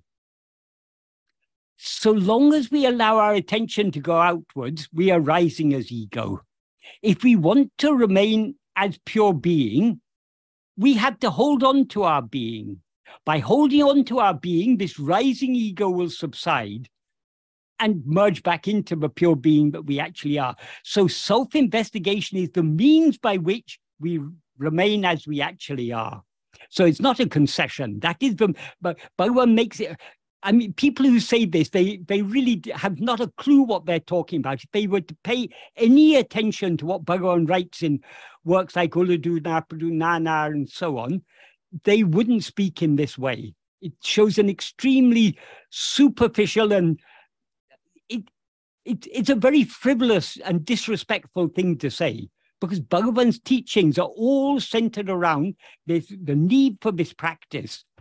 We can say the very purpose of Bhagavan's appearance in this world, appearance in human form, was just to tell us this, to turn within. And this is, Bhagavan said, this is what Arunachalam taught him. Tirumbiya handani dinamaha kankan teriyum and dranaya Arunachala. Bhagavan sings in Aksharamalai. That is Tirumbiya ham, turning within. Tane dinam aha kankan. See yourself daily with the inner eye. Teriyum, it will be known. And dranayan Arunachala. Thus you told me my Arunachala. So what Arunachala obviously didn't say that in words, because Arunachala is a mountain. What Arunachala taught Bhagavan in silence, Bhagavan teaches us in words. And what Bhagavan teaches us in words is turning within, see yourself daily with the inner eye. So anyone who says that, I know one or two people who like to say this, and I think it's extremely frivolous and extremely superficial, and it shows no respect at all for what Bhagavan has actually taught us. Bhagavan has taught in so many ways. For example, in verse 22 of Ulladu Narpadu, he says, how is it possible to measure the Lord who shines within the mind, giving light to the mind, except by turning the mind within and drowning it within the Lord? So there Bhagavan says there's no other way. I mean, he clearly implies there's no other way. Likewise, in verse 27, he says, Nanodiyada ullanilai, the state in which I does not rise, in the state in which we are that. Sorry, I'll just get the verse. I'll first read 22. I'll read exactly as, except by turning the mind back within, completely, and thereby completely immersing it in God, who shines within that mind, giving light to the mind. How to fathom God by the mind? Consider. So that's a rhetorical question, but the clear implication is that we cannot know God except by turning the mind back within. Because God is always shining in the mind, giving light to the mind. God means our own real nature. That's always shining in our mind as the pure awareness I am, giving light to the mind. So except by turning the mind back within and thereby drowning it, merging it, completely immersing it in him, how is it possible to fathom him, to know him? That's verse 22. And in verse 27, he asks a similar rhetorical question with the same implication. Nanudiyada ullanilai, namaduvai ullanilai. The state in which one exists without rising, without I rising, is the state in which we exist as that. Nanudikum tanam ade nadamal. Nanudia tan irupe sabadu evan. That means without investigating the place where I rises, how to reach the annihilation of oneself in which I does not rise. Saramal Tan aduam tan nilayil nipadu evan satru. Without reaching, that means without reaching the annihilation of ourself, how to stand in the state of oneself in which one is that? Say. So in both these verses, Bhagavan is asking rhetorical questions that clearly imply, but without investigating ourself, the source from which we've risen as ego, we cannot annihilate ourselves, annihilate ego, and thereby be as we actually are. So anyone who says this is a mere concession, they are obviously not serious followers of Bhagavan's teachings.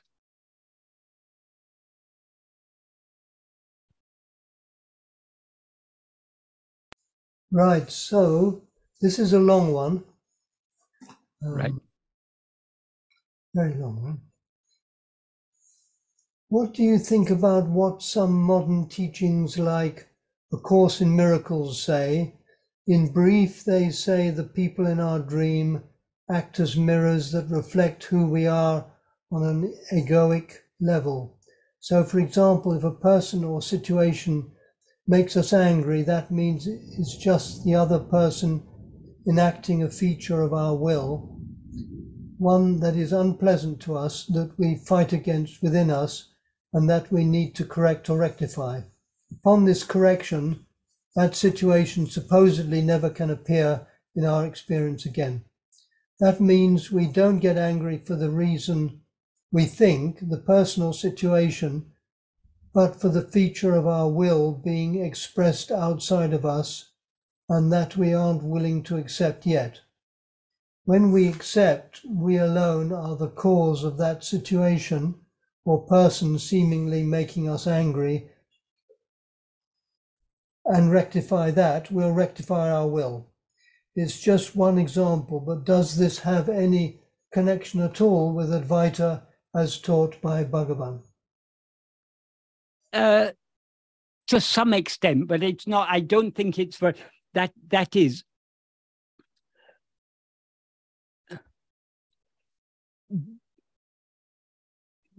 whatever we experience in our life is given to us according to prarabdha. If we have understood Bhagavan's teachings correctly and are trying to put it into practice, we shouldn't inwardly react to external circumstances. Of course, sometimes we're in certain circumstances where an outward response is necessary. As Bhagavan said, we need to play our role in the world according to the circumstances, according to the role we have to play. However, inwardly, we should be detached from all these things. The problem is that we generally, we react. If someone does something that we don't like or says something hurtful or creates some difficulty in our life, we inwardly, we get upset about it. That is wrong. As Bhagavan said in the 19th paragraph of Nana, however bad other people may appear to be, disliking them is not proper. Likes and dislikes are both to be disliked. So our aim is in this path that is by going within more and more, we are detaching ourselves from this person we seem to be. So we become less and less concerned about the external world. That doesn't mean, as the question seemed to imply, but the Course of Miracles say, but if you don't respond to a situation, then that situation won't occur again. That is not the case. What is destined to happen is going to happen. So we will continue to be, I mean, life throws all sorts of difficulties at us, but the more we go within, following Bhagavan's path, and thereby surrender ourselves, the less we will be affected by what is happening. That is, it won't change our prarabdha. It's not that the difficult situations will go away as soon as we stop inwardly reacting to them. No, difficult situations of one sort or another will continue coming according to prarabdha. That is the nature of samsara. But the less we are inwardly affected by whatever is happening outside, the more detached we come and the more we are able to go within. So what is said there has some connection with Bhagavan's teaching, but it's not expressed in exactly the same way, but Bhagavan would express it. Bhagavan's essential teaching is that we should turn within more and more and more. The more we turn within, the less we will automatically be less concerned about what's going on outside. So, though the same difficulties will continue, even when we turn within, we'll be less and less affected by them, because we are more and more detaching ourselves from the person we seem to be. I hope this is a clear answer to that question. This is the next one. If there is no world beyond our perception of it, does it therefore mean that the world does not continue beyond the death of the body and mind? The entire dream dies with the perceiver. The dream comes to an end, but so long as the dreamer remains, dreaming will continue, one dream after another. So the death of the body and mind is just the ending of one dream. But the dreamer is ego. Ego continues. So until we eradicate ego, the dreaming will continue. Is it the same world or a different world? No world is real. It's all just a mental fabrication. It will seem to be the same world, but that world is nothing but our own thoughts, as Bhagavan says.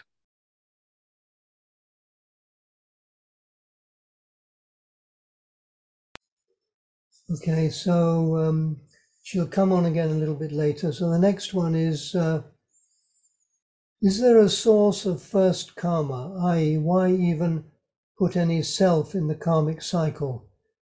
It sounds like a chicken and egg. Why even did God even do it? There's also corollary to it. Why doesn't God just universally ordain self-realization? The same question Yogananda asked Bhagavan.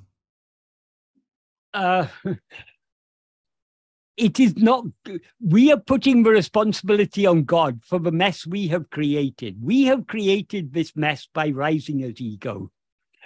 When did we first rise as ego? How did we first rise as ego? Why did we first rise as ego? These are all the wrong questions to ask. Bhagavan said, any question you ask about the origin of ego is assuming that ego exists now. First investigate yourself here and now and see whether ego has ever risen in the first place. We seem to have risen as ego because we're not looking at ourselves. In other words, as Bhagavan often used to say, all this trouble is caused by avichara. Avichara means non-investigation. We are not attending to ourselves. Because we attend to other things instead of attending to ourselves, all these things seem to be there.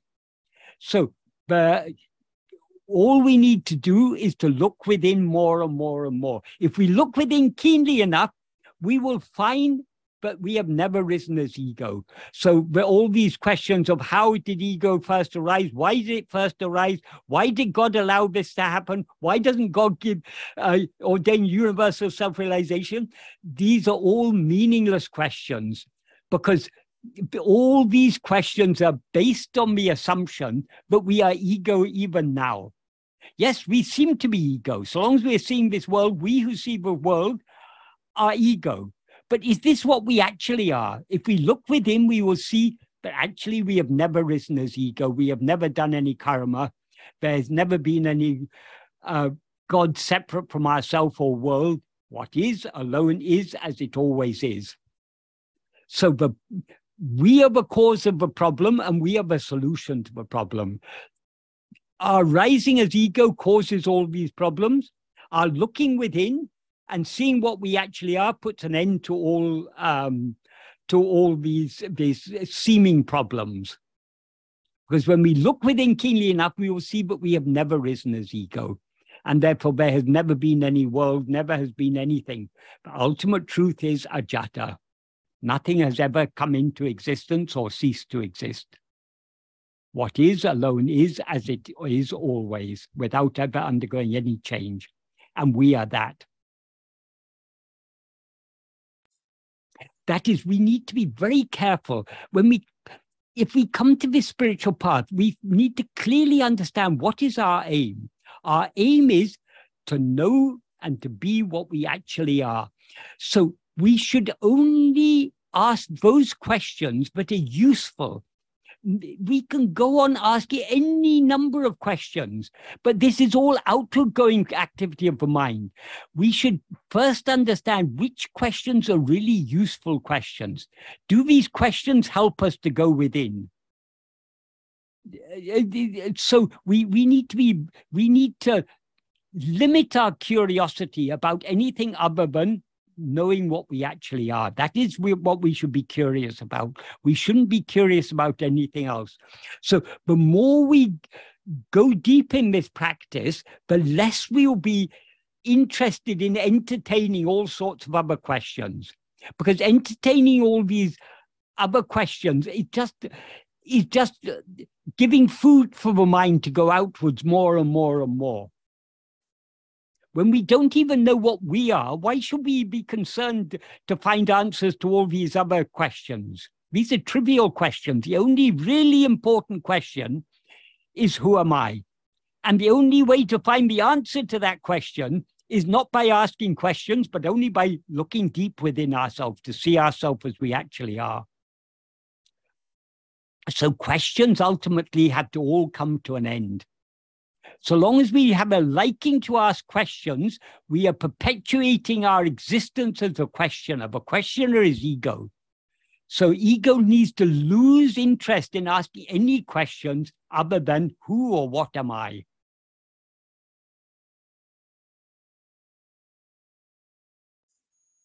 The less we are concerned about other things, the more we are truly progressing in this path. You're going to shorten your sessions by this means. Yes. I make myself redundant. I mean, I can be at peace. Right. Okay, so the next one. Could you explain the analogy of dry coal and wet coal Bhagavan used to describe the spiritual ripeness of a student? Also, what did he mean when using another metaphor about getting caught in the jaws of a tiger? Okay, firstly, this Bhagavan used this analogy, not just, he used the analogy of that is dry coal, wet coal. Actually, Bhagavan said the wettest substance, the substance that takes longest to burn is a banana plant, because it's full of water. So if you put that on the fire, it'll take a long time to burn. If you put dry wood on the fire, it will burn relatively fast. If you put charcoal, it'll burn even faster. If you put gunpowder, it'll be destroyed immediately. Likewise,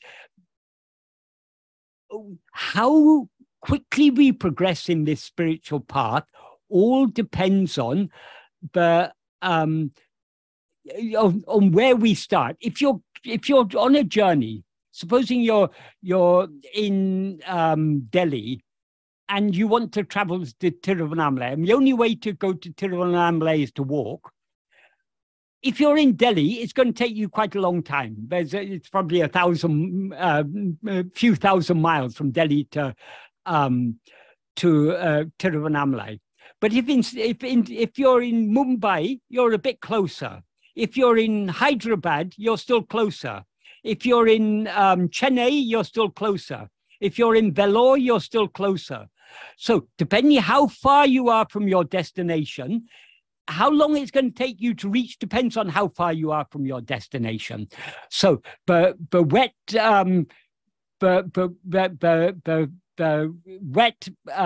banana plant is very far from the destination of being burnt.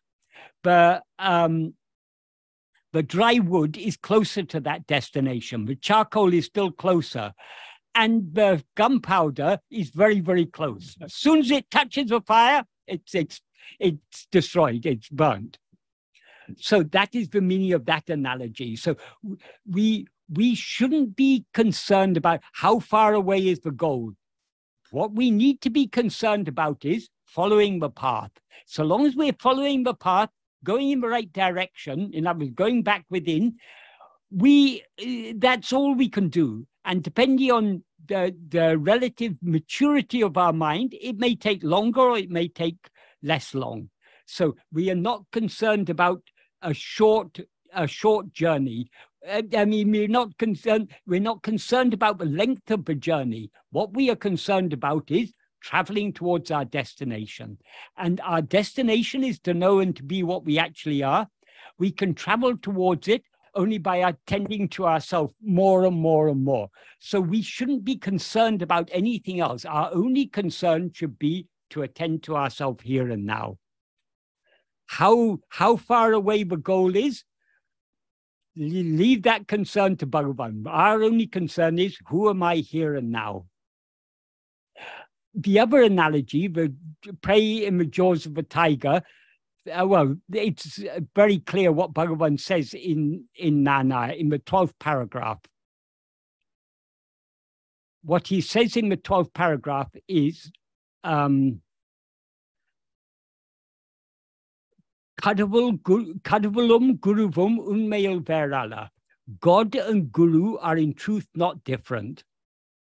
Just as what has been caught in the jaws of a tiger will not return, so those who have been caught in the look of Guru's grace will never be forsaken, but will surely be saved by him. Nevertheless, it is necessary to walk unfailingly in accordance with the path that Guru has shown. So, being caught in the jaws of a tiger is analogous to being caught in the look or glance of Guru's grace. What does Bhagavan mean by being caught in the glance of Guru's grace? He's not talking about just the physical look of Guru, because Guru is not a person. Though Guru may appear, in our case, our Guru is Bhagavan Ramana. He appeared in human form, but that human form is not Bhagavan. He is not limited to that human form. He appeared in that human form in order to tell us to turn within. So the look of his grace is not limited to the look of that physical form. Bhagavan is in no way limited to that physical form in which he appeared. So the look of Guru's grace, what he says in Tamil is Guruvin Arul Parvayal, in the look of the grace of Guru. So Bhagavan's grace is not limited to his name and form. His grace is ever present. It's ever present in our heart. So being caught in the look of his grace means if we are attracted to this path, if we are attracted to take him as our Guru, then we are like a prey that has been caught in the jaws of a tiger. Once a tiger has caught a prey, it's never going to let go of it. So once you're caught in the jaws of a tiger, you can never escape. You're surely going to be eaten by that tiger.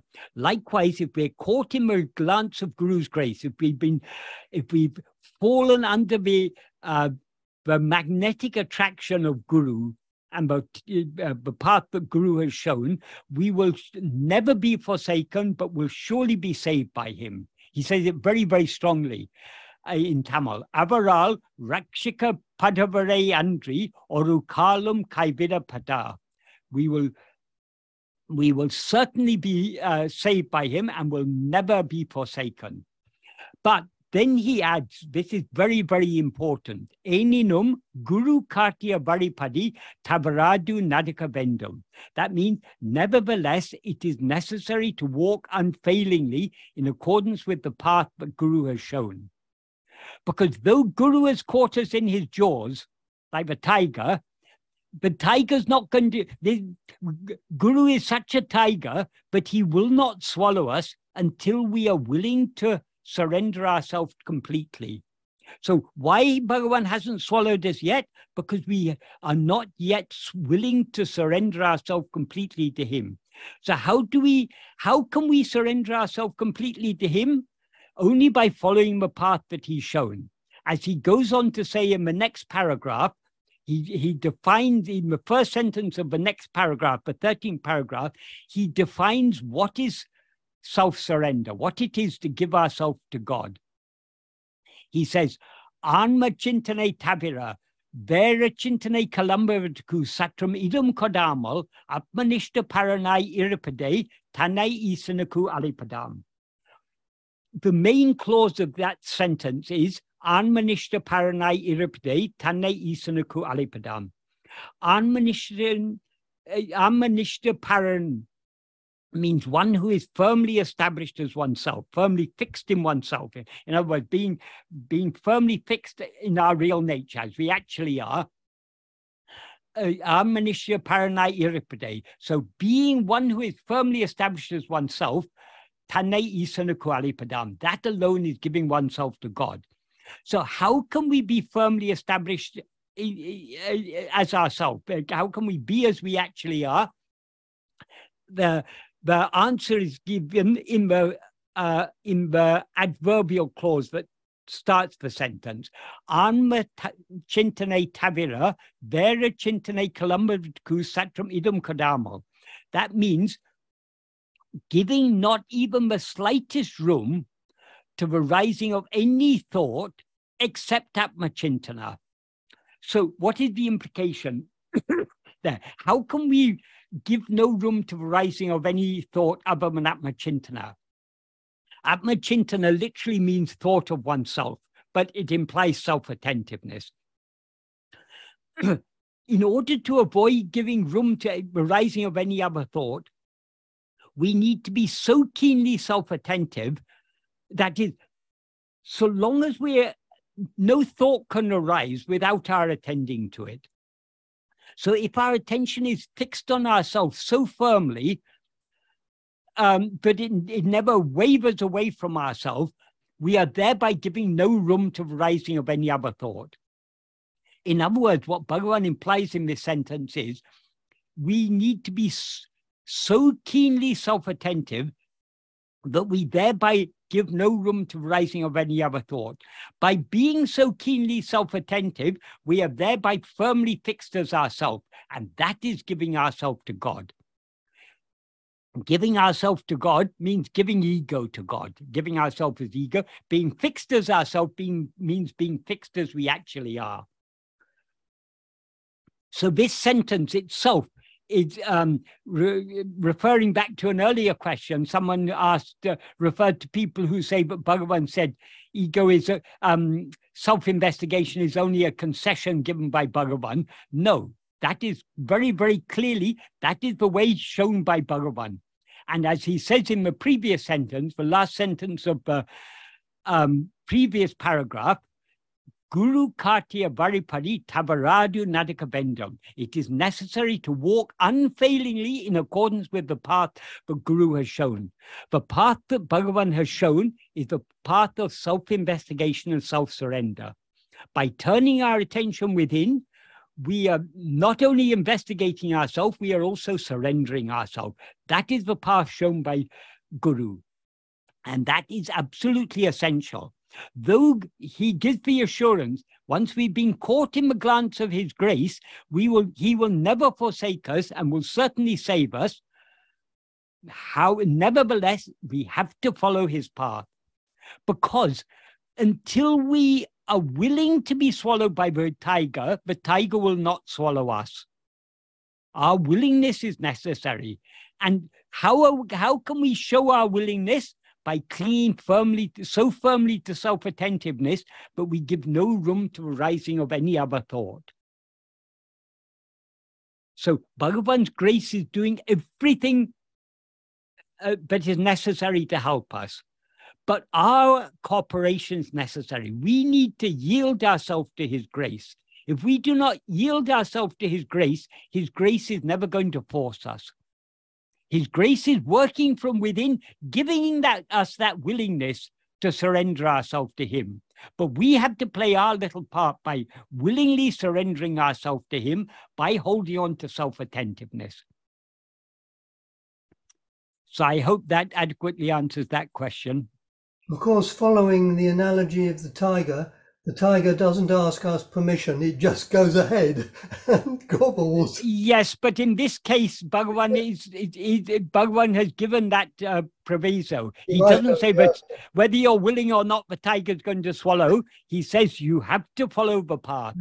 Because following the path is the willingness. Bhagavan often used to say, Bhakti is the mother of jnana. Bhakti is that willingness to turn within and surrender ourselves to him.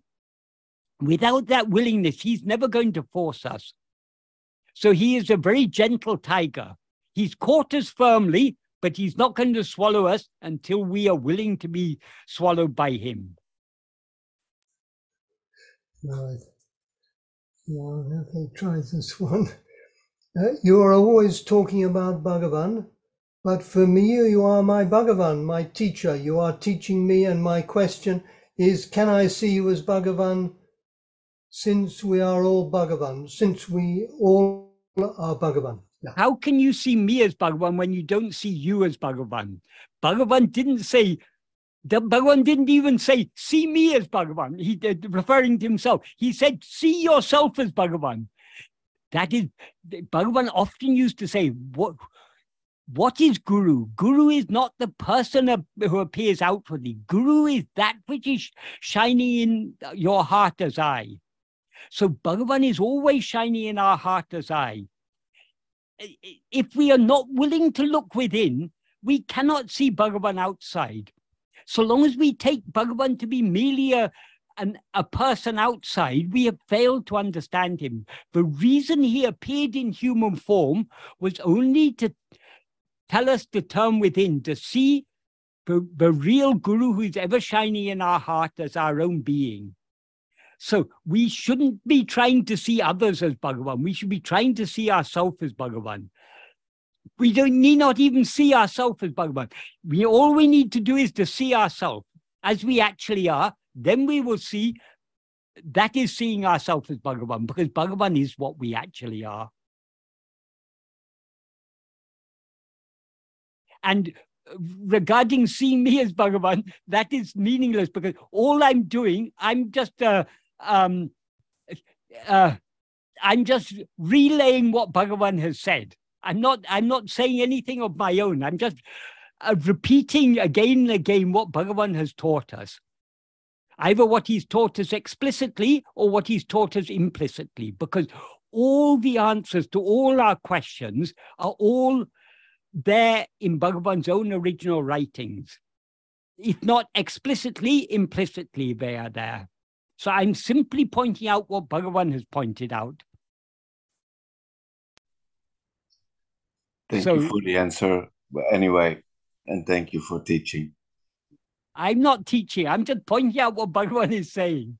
My role is immaterial. It's Bhagavan. What comes from Bhagavan is what is useful.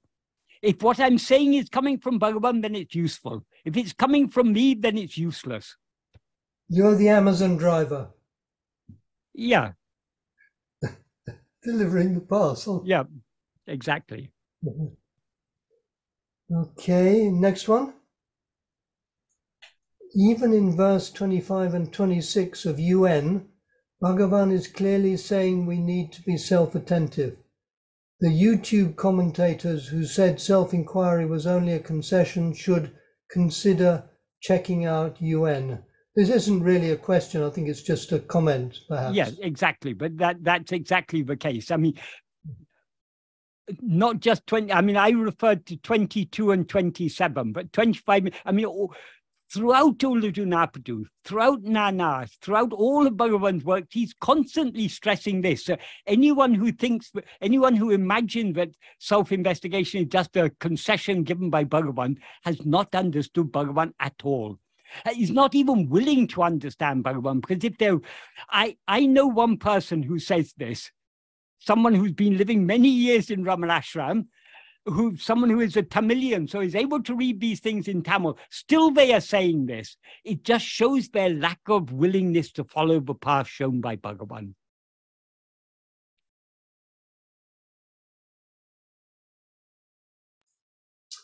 Okay, next.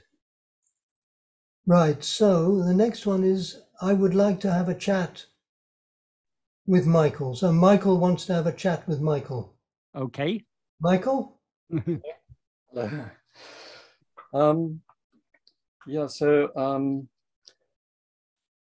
obviously I do take on board the core teaching, and I like what you were saying earlier about limiting our curiosity, you know, to the path of self-investigation. So really that's the only real question. Everything else is a kind of waste of time, really.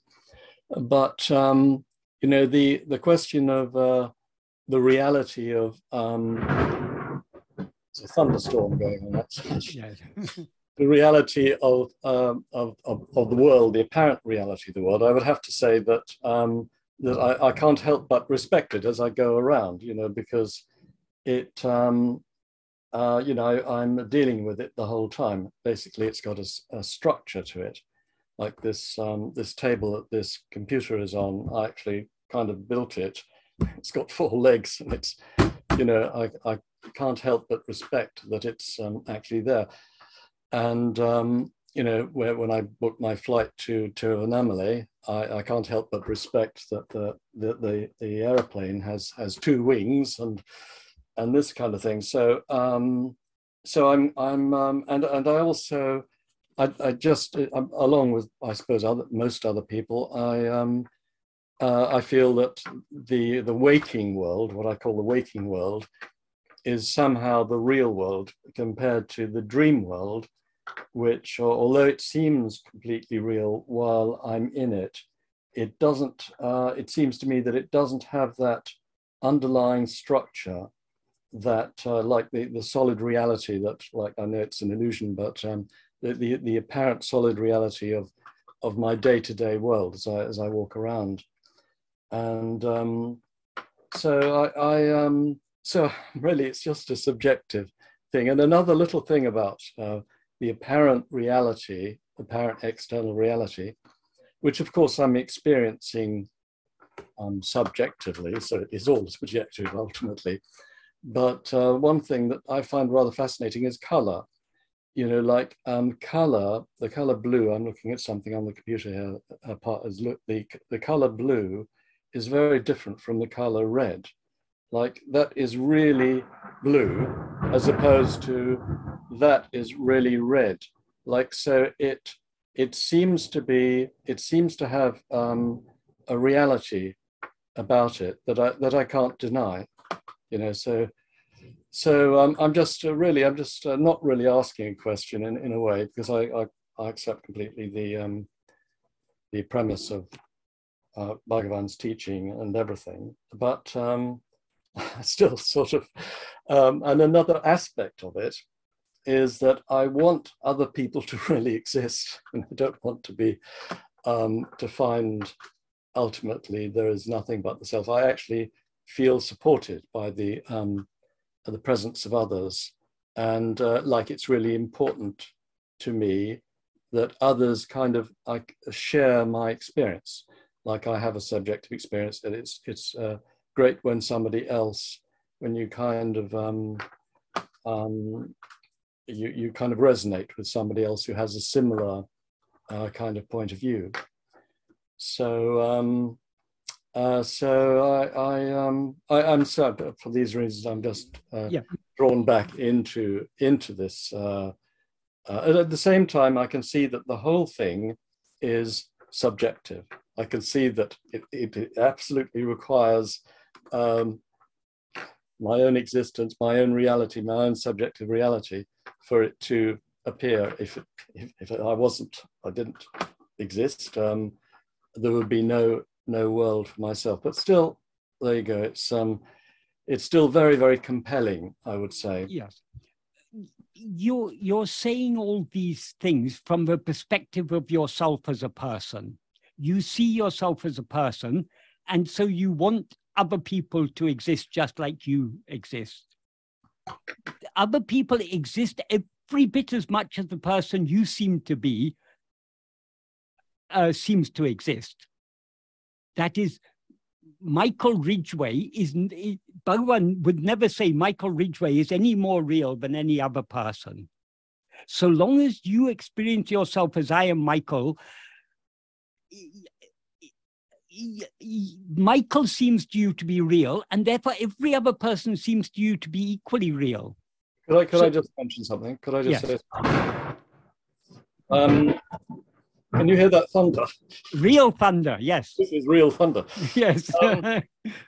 Yes. Yes, I've forgotten what I was going to say that now. Yes, I think the Michael Ridgway is actually formed.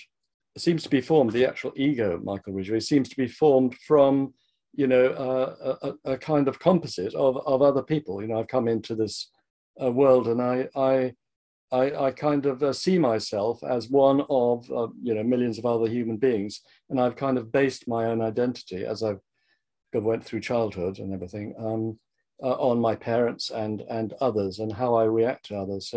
So in a way, they seem to be forming me, in a sense, or my ego, or my sense of myself. Yes, but yeah. So I can't see that Michael Ridgway is not ego. Ego is that which is aware of itself as I am Michael Ridgway. Mm-hmm. We need to distinguish the person we need to distinguish ego from a person that ego seems to be. So yes, Michael Ridgway is a construction, seemingly constructed by all these experiences. But the I that is aware of itself as I am Michael Ridgway is what has constructed all these things. The I that is aware of itself as I am Michael Ridgway is what has constructed the parents, the siblings, the friends, the surroundings, the school we went to, the job we have, all these things. All these are all a projection of the I that is now aware of itself as I am Michael Ridgway. Michael Ridgway is as much a fabrication as all these other things. The fabricator of all these things is the I that is aware of itself as I am Michael Ridgway. And also regarding structure, from the perspective of this waking state has more structure. But in dream generally, dream seems to be a continuation of this waking state. So supposing we were having this conversation in a dream, you would be giving exactly the same arguments. You would say, see this state, it has so much structure, unlike dream. Because I've done this in dream when I've had discussions when talking about this is amazing. I'm having this experience because normally it's only when I'm asleep and I'm talking to somebody about, you know, like, so you can obviously, yes, you can actually wake up. Or apparently you think you wake up in sleep. That's actually happened to me quite often. Yeah. And I haven't the faintest idea.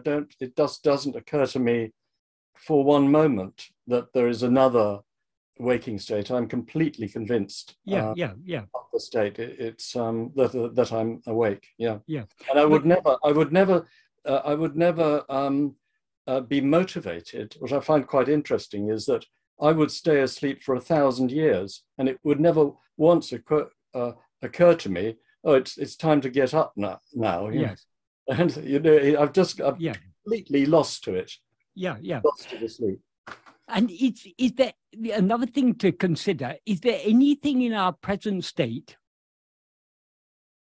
that we couldn't experience? Are we experiencing anything now but we couldn't experience in a dream? Well, again, there is this sort of predictability, the kind of structure that you can return. That there's a sort of reliability. You know, like if I put my keys down somewhere in the flat and I've lost, I know the keys are there because I got into the house using them. So I know objectively that the keys Yeah. are there, and I can just check it out. And I will just keep persevering. I will eventually find the keys. Yes. So it sort of has, you know, I can.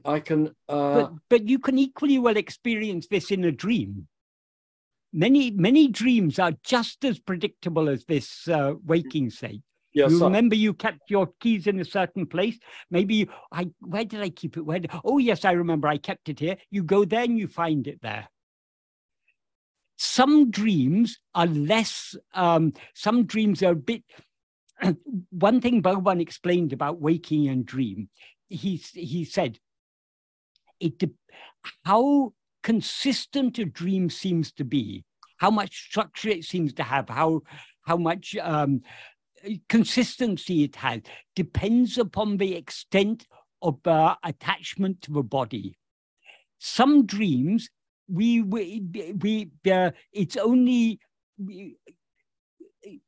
It's not a fully blossomed state of ego. So we are identified with the body, but not so firmly identified with that body. So one moment you may be talking to someone, you may be talking to a friend of yours, and suddenly it's your father you're talking to, even though, and you remember your father passed away so many years ago, but still it's so real, your father there. Like that, some dreams are inconsistent, but many dreams we have are internally very consistent. They seem to be just exactly as a continuation of this waking state. Yeah, and I think that probably in the apparent waking state, we actually don't remember how clear our dreams were. No, often we don't. They were actually clearer than we actually imagined. And we often overlook the fact that often in the waking state can become very dreamlike. If you're very tired and trying to keep awake for some reason, you're sort of drifting between, you're sort of halfway between waking and dream, but the world becomes very dreamlike in such a state, because you're having difficulty holding on to your identification with this body. So you keep on almost slipping into sleep, but you're just keeping yourself awake. If we reflect on such state, it's clear they're very, very much like a dream state. So the relative consistency, the relative solidity of this waking world depends upon the strength of attachment, how strongly we are attached to this body. In some dreams, we're more strongly attached. In some dreams, we're less strongly attached. When we're very sleepy, even in this waking state, our attachment to this body becomes less strong. Yeah. I mean, it is all a kind of play of the mind, isn't it? It's all a play of the mind. It's all entirely a play of the mind. Yeah, and even there are quite a lot of scientists now who are saying it's a kind of simulation, and that reality, as we thought it simply doesn't exist. It's just an appearance sort of thing. So, but still, it's something that is difficult to. I mean, I can't just kind of ignore my reactions. This is what. But the world will always seem to be real so long as we identify a body as I. Yes. When the identification with the body is dissolved, there'll be no world at all, as we can see every day when we fall asleep. Yes. So do you think we will lose all perception of color? I just happen to like beautiful colors. Blues and greens are they? Color is a part of this world appearance. Mm-hmm. In sleep, do you have perception of color in sleep? Well, I suppose I do. Perhaps not in sleep. Oh no, in deep sleep. Yeah. No. In deep sleep, right. No. In dream, we have perception of color, obviously, but not in sleep, not in deep sleep. No.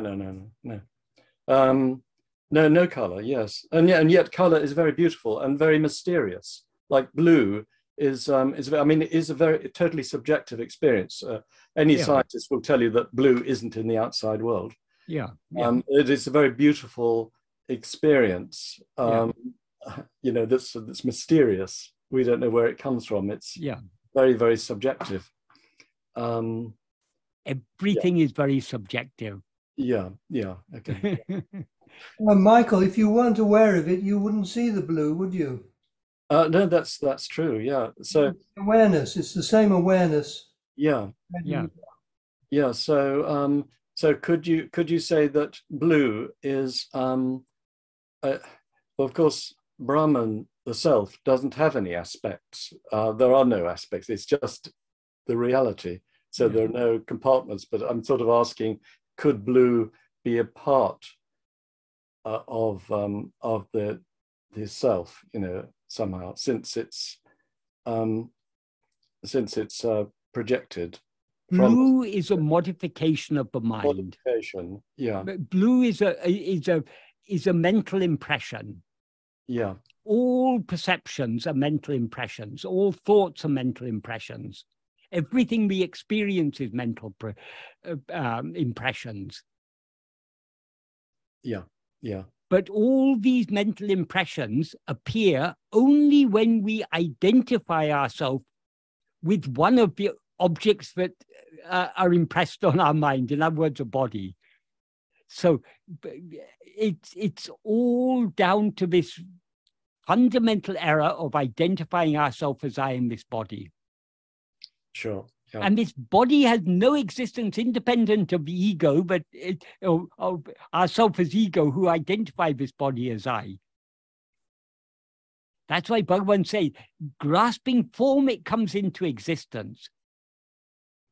That is, without grasping form means it's not that there's a body there, but ego rises and grasps. The very rising of ego is the same as the projection and identification, projection of a body and identification with that body. And then through the five senses of that body, we project all this world. So as Bhagavan says in verse 26 of Ullujanaptu, if ego comes into existence, everything comes into existence. If ego doesn't exist, everything doesn't exist. Ego itself is everything. So all these blue and red and all these colors and all this wonderful phenomena of this universe are all nothing but an expansion of ego. Yeah. An expansion of, and ego is ego only so long as it's looking outwards. If it stops looking outward and look back within, there's no such thing as ego at all.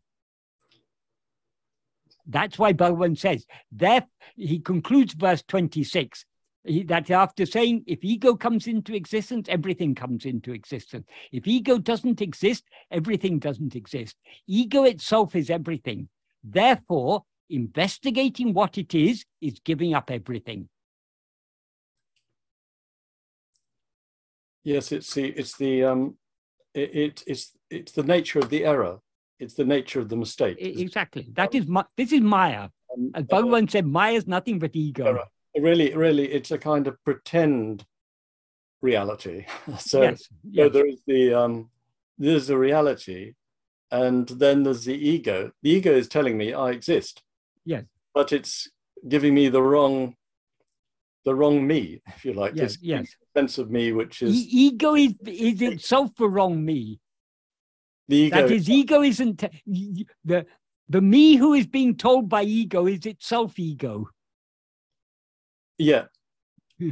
Yes, right. Well, I mean, I'm just talking to the ego now, you know. Yeah. I mean, the ego can be incredibly self-deceptive. The very nature of ego is self-deception. Yeah, it's deception. It's just a lie through and through, isn't it? So it's very difficult to get out of it, because in the attempt in getting out of it it can so easily be the ego trying to do it. The ego can take on any project, include. That's why Bhagavan says the attempt of ego to by any sadhana other than self-investigation, the attempt of ego to destroy itself by any means other than self-investigation is like a thief posing as a policeman, pretending to catch the thief.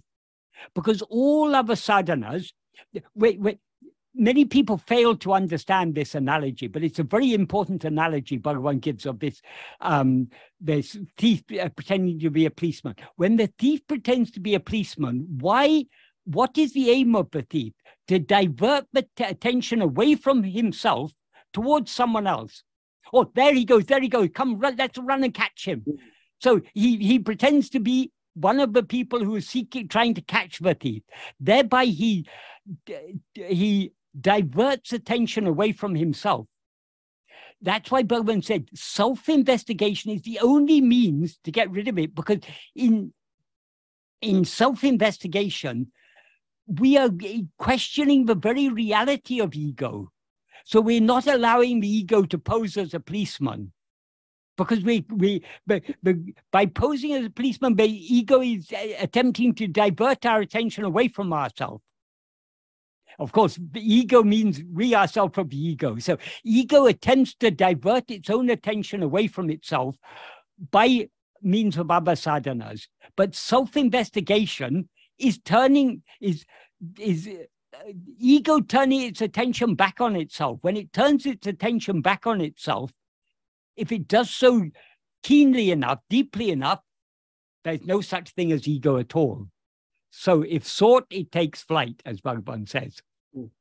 I like what you said in a previous discussion, that the act of self-attention is really, you feel like you're doing something, but actually what's really happening is that you're stopping doing something. Yeah. So that I thought that was because, if the ego tries to do something, it's just promoting itself in a way. Yeah. Whereas, but this particular, approach has got something in it that is not. It's like a stopping.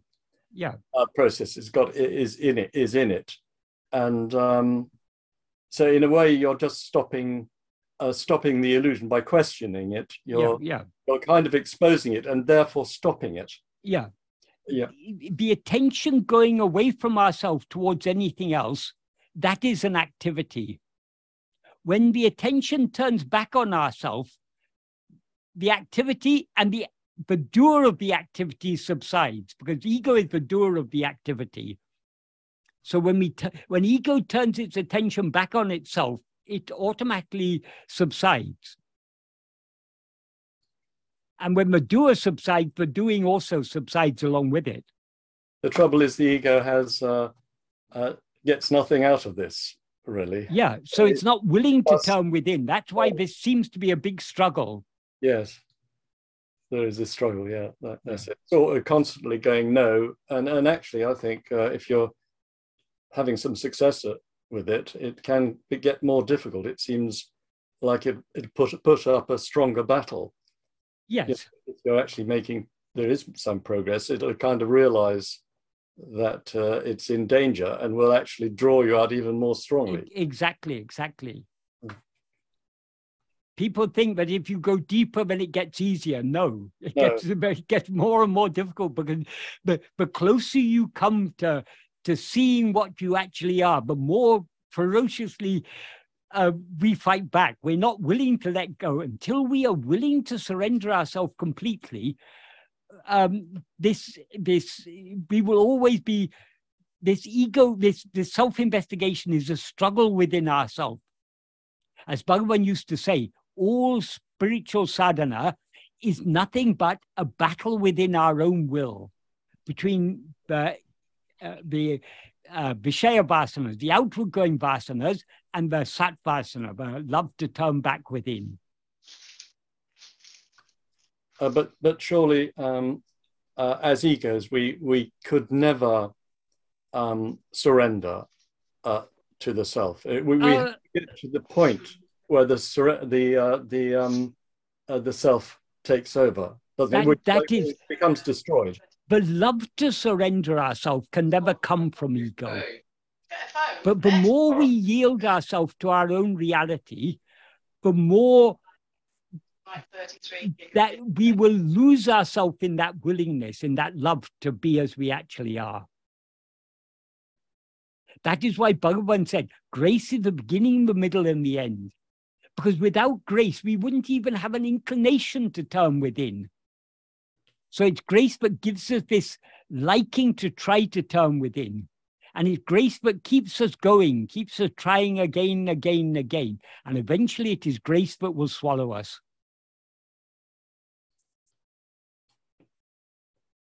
Yes, it's amazing how it can take that grip, can take a, like, even though you just feel you sort of fail over and over again for such long periods, yet somehow there's this returning to this. Yeah, that is what Bhagavan says. Nevertheless, it is necessary to walk unfailingly in accordance with the path that Guru has shown. We just have to keep on trying. That is absolutely essential. And grace will keep on making us try. But we have to cooperate with that grace. But now we're running out of time. Were there any more questions? Did you have any more questions, or should we? No. Yeah, thank you. I mean, it could go on and on in a way. Yes. Just constantly exploring, but that was brilliant. Thank you. There are a few more like comments than anything else, just sort of comments by other people. Now, there are a couple of questions, really. One is you've already just touched on it, which is very short. How did Ramana define surrender in his own words? Is surrender a continuum? Yes, surrender is a continuum, because the more that is by trying to turn within, we are gradually becoming more and more willing to surrender ourselves. And the more willing we are to surrender ourselves, the more we will naturally subside and become more submissive and become more, great. So even to surrender ourselves, grace is necessary. That it is grace that gives us this love to surrender ourselves. And the more we try to turn within, the more willing we become to surrender ourselves. So it's a process, it's a continuum.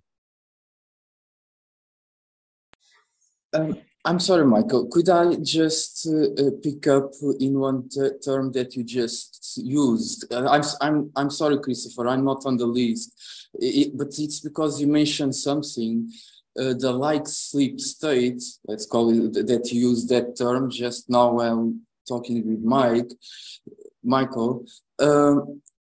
In the context of the practice of japa, repetition of the name of God, whatever that name of God is, Ramana Maharshi said something that it really puzzled me. I don't understand it. And it related with this like sleep state that you just mentioned. If I could just say it, it's like the question was, while making japa for an hour or more, I fall into a state like sleep.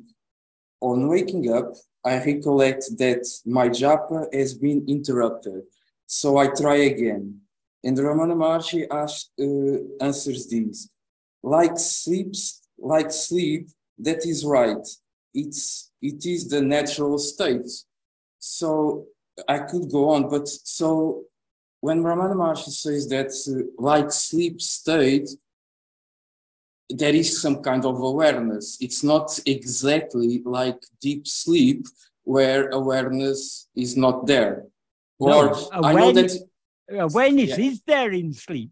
We overlook in the waking state. We overlook as the fact a that the jiva, awareness is I there. overlook it, because when you say that I is there in deep sleep, I really don't understand what that means. It's not my experience.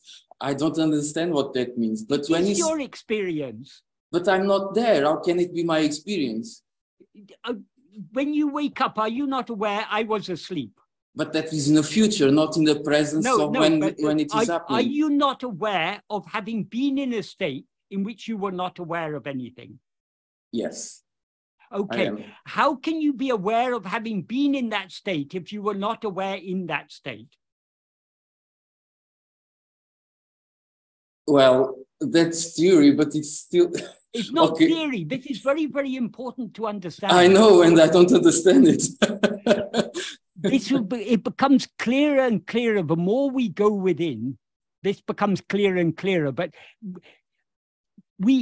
supposing sleep were a state in which there was absolutely no awareness, Okay. we would not be aware of any gap between consecutive states of waking and dream.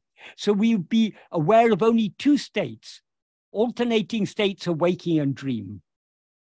Right. But we are yeah. all clearly aware there is a third state, a state in which we're not aware of anything. Yeah. Mm-hmm. So we are aware of having been in a state in which we were not aware of anything. How can we be aware of having been in that state if we were not aware of being in that state when we were in that state? Yeah, but I only see that, or I only perceive that in the future, not when it is happening. No, when it's happening, ego is not there, but you are there. Okay. Yeah. Yeah. I'm sorry. That's Yeah. what's what's difficult. Yeah. Okay. I just need to keep on practice there. Okay. That aside, regarding this passage, I think this is from Talks. This what you Yeah, just, I'm getting it from the book that you also collaborated with David Gottman, but it must be original from Pulse. from Talks or something. Yeah. So because first, I this light sleep where it arose my interest was because I had also, when I'm in these more times of practice, failing practice Atma Vishara, there is seemingly this state that there is not even sense of time and space, but it's different from deep sleep or different from dream. There is some kind of awareness that is present. Okay, just come back to the inquiry. So it's different. It seems to be different from the three states. yes, So it seems to be different. It seems to be. okay, so But, that's I mean, the catch. these are all varying degrees of subsidence of mind. Yeah, Sleep because is a state of that's complete subsidence that's of what mind. I was surprised by what Bhagavan says, Yeah, because he says that's the natural state, but because I'm used to see it as not that, I guess I get confused about it or something. Okay. Firstly, these things that are recorded, many of the things that are recorded in Talks are Mhm. not accurately recorded. So Okay. we don't know exactly what the question was or exactly what Bhagavan said, reply was. This is what the recorder of that, what he understood.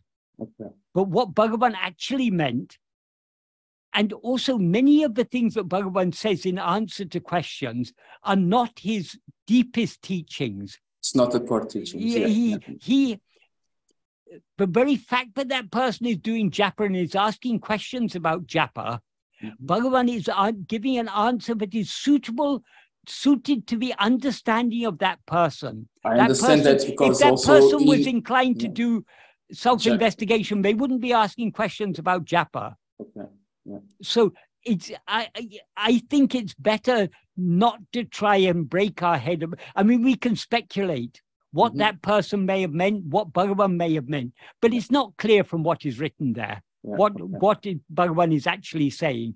So I suggest so regardless of it is like sleep, it's just as good or as bad as dream or waking state. You just need to keep on going with the practice to be clear what it is. That is all that is necessary. Okay. I'm sorry. What is the practice is very clear. We have to turn our attention back to ourselves. That is what we have to continue doing and forget everything else. The part of the holding of the I thought, it's also a little bit difficult, but it's the core of the practice. It seems difficult because of our lack of willingness to turn within. Bhagavan has said, actually, this is the easiest of all. And it is easy. Nothing can be easier than attending to ourselves. It seems difficult because we're unwilling to do so. An analogy I sometimes give, if you've got a very sharp knife and a watermelon, you can easily cut the watermelon with the sharp knife. Even though the watermelon has a hard exterior, your sharp knife is able to cut it. Which is the mind sharp. With the sharp knife, you're able to cut that hard-shelled watermelon. Isn't it easier to cut your throat with that same sharp knife? Yeah. Yes, obviously it's easier because the throat is relatively soft compared to a watermelon. But though it's very easy to cut your throat with that knife, are you able to do so? It seems very difficult. Why? Because you're not willing to cut your own throat. Because you know, if you cut your own throat, that's the end. The body will die. And because of our attachment to the body, we're not willing to do that. The mind is harder than the thought. I mean, than the action of cutting the soft throat. The mind is what is hard. The mind is hard. No, it's our lack of willingness that is hard. It's that lack of willingness that makes it seem hard. So exactly the same with self-investigation. Attending to ourselves is extremely easy. It seems to us to be difficult because we're not willing to turn our attention to ourselves keenly enough. Because if we turn our attention to ourselves keenly enough, that is literally cutting our throat. It's cutting the throat of ego. The practice says sharpening the mind on the stone called mind. Mind is a hard thing. I mean, because our tendency. But that we're mixing up metaphors here. Let's not mix up the metaphors. The point I'm trying to make is attending to ourselves is extremely easy. It seems difficult because we don't want to do so. Cutting your throat with a sharp knife is extremely easy. It seems difficult because we don't want to do so. That is the analogy I'm using here. So attending to ourselves is never difficult. It seems difficult because of our lack of willingness. And we are sure that when it is there, it's because of grace. That's where it. Yes. That's where devotion gets built up. To attend to ourselves, any liking to attend to ourselves is grace. It's not because of grace. It is grace itself. So that's where we can remove. That's where we can remove ego from that part of the practice, let's say like that. Because if it's coming, it's not because of my willing, because my willingness will be always ego, but grace needs to work.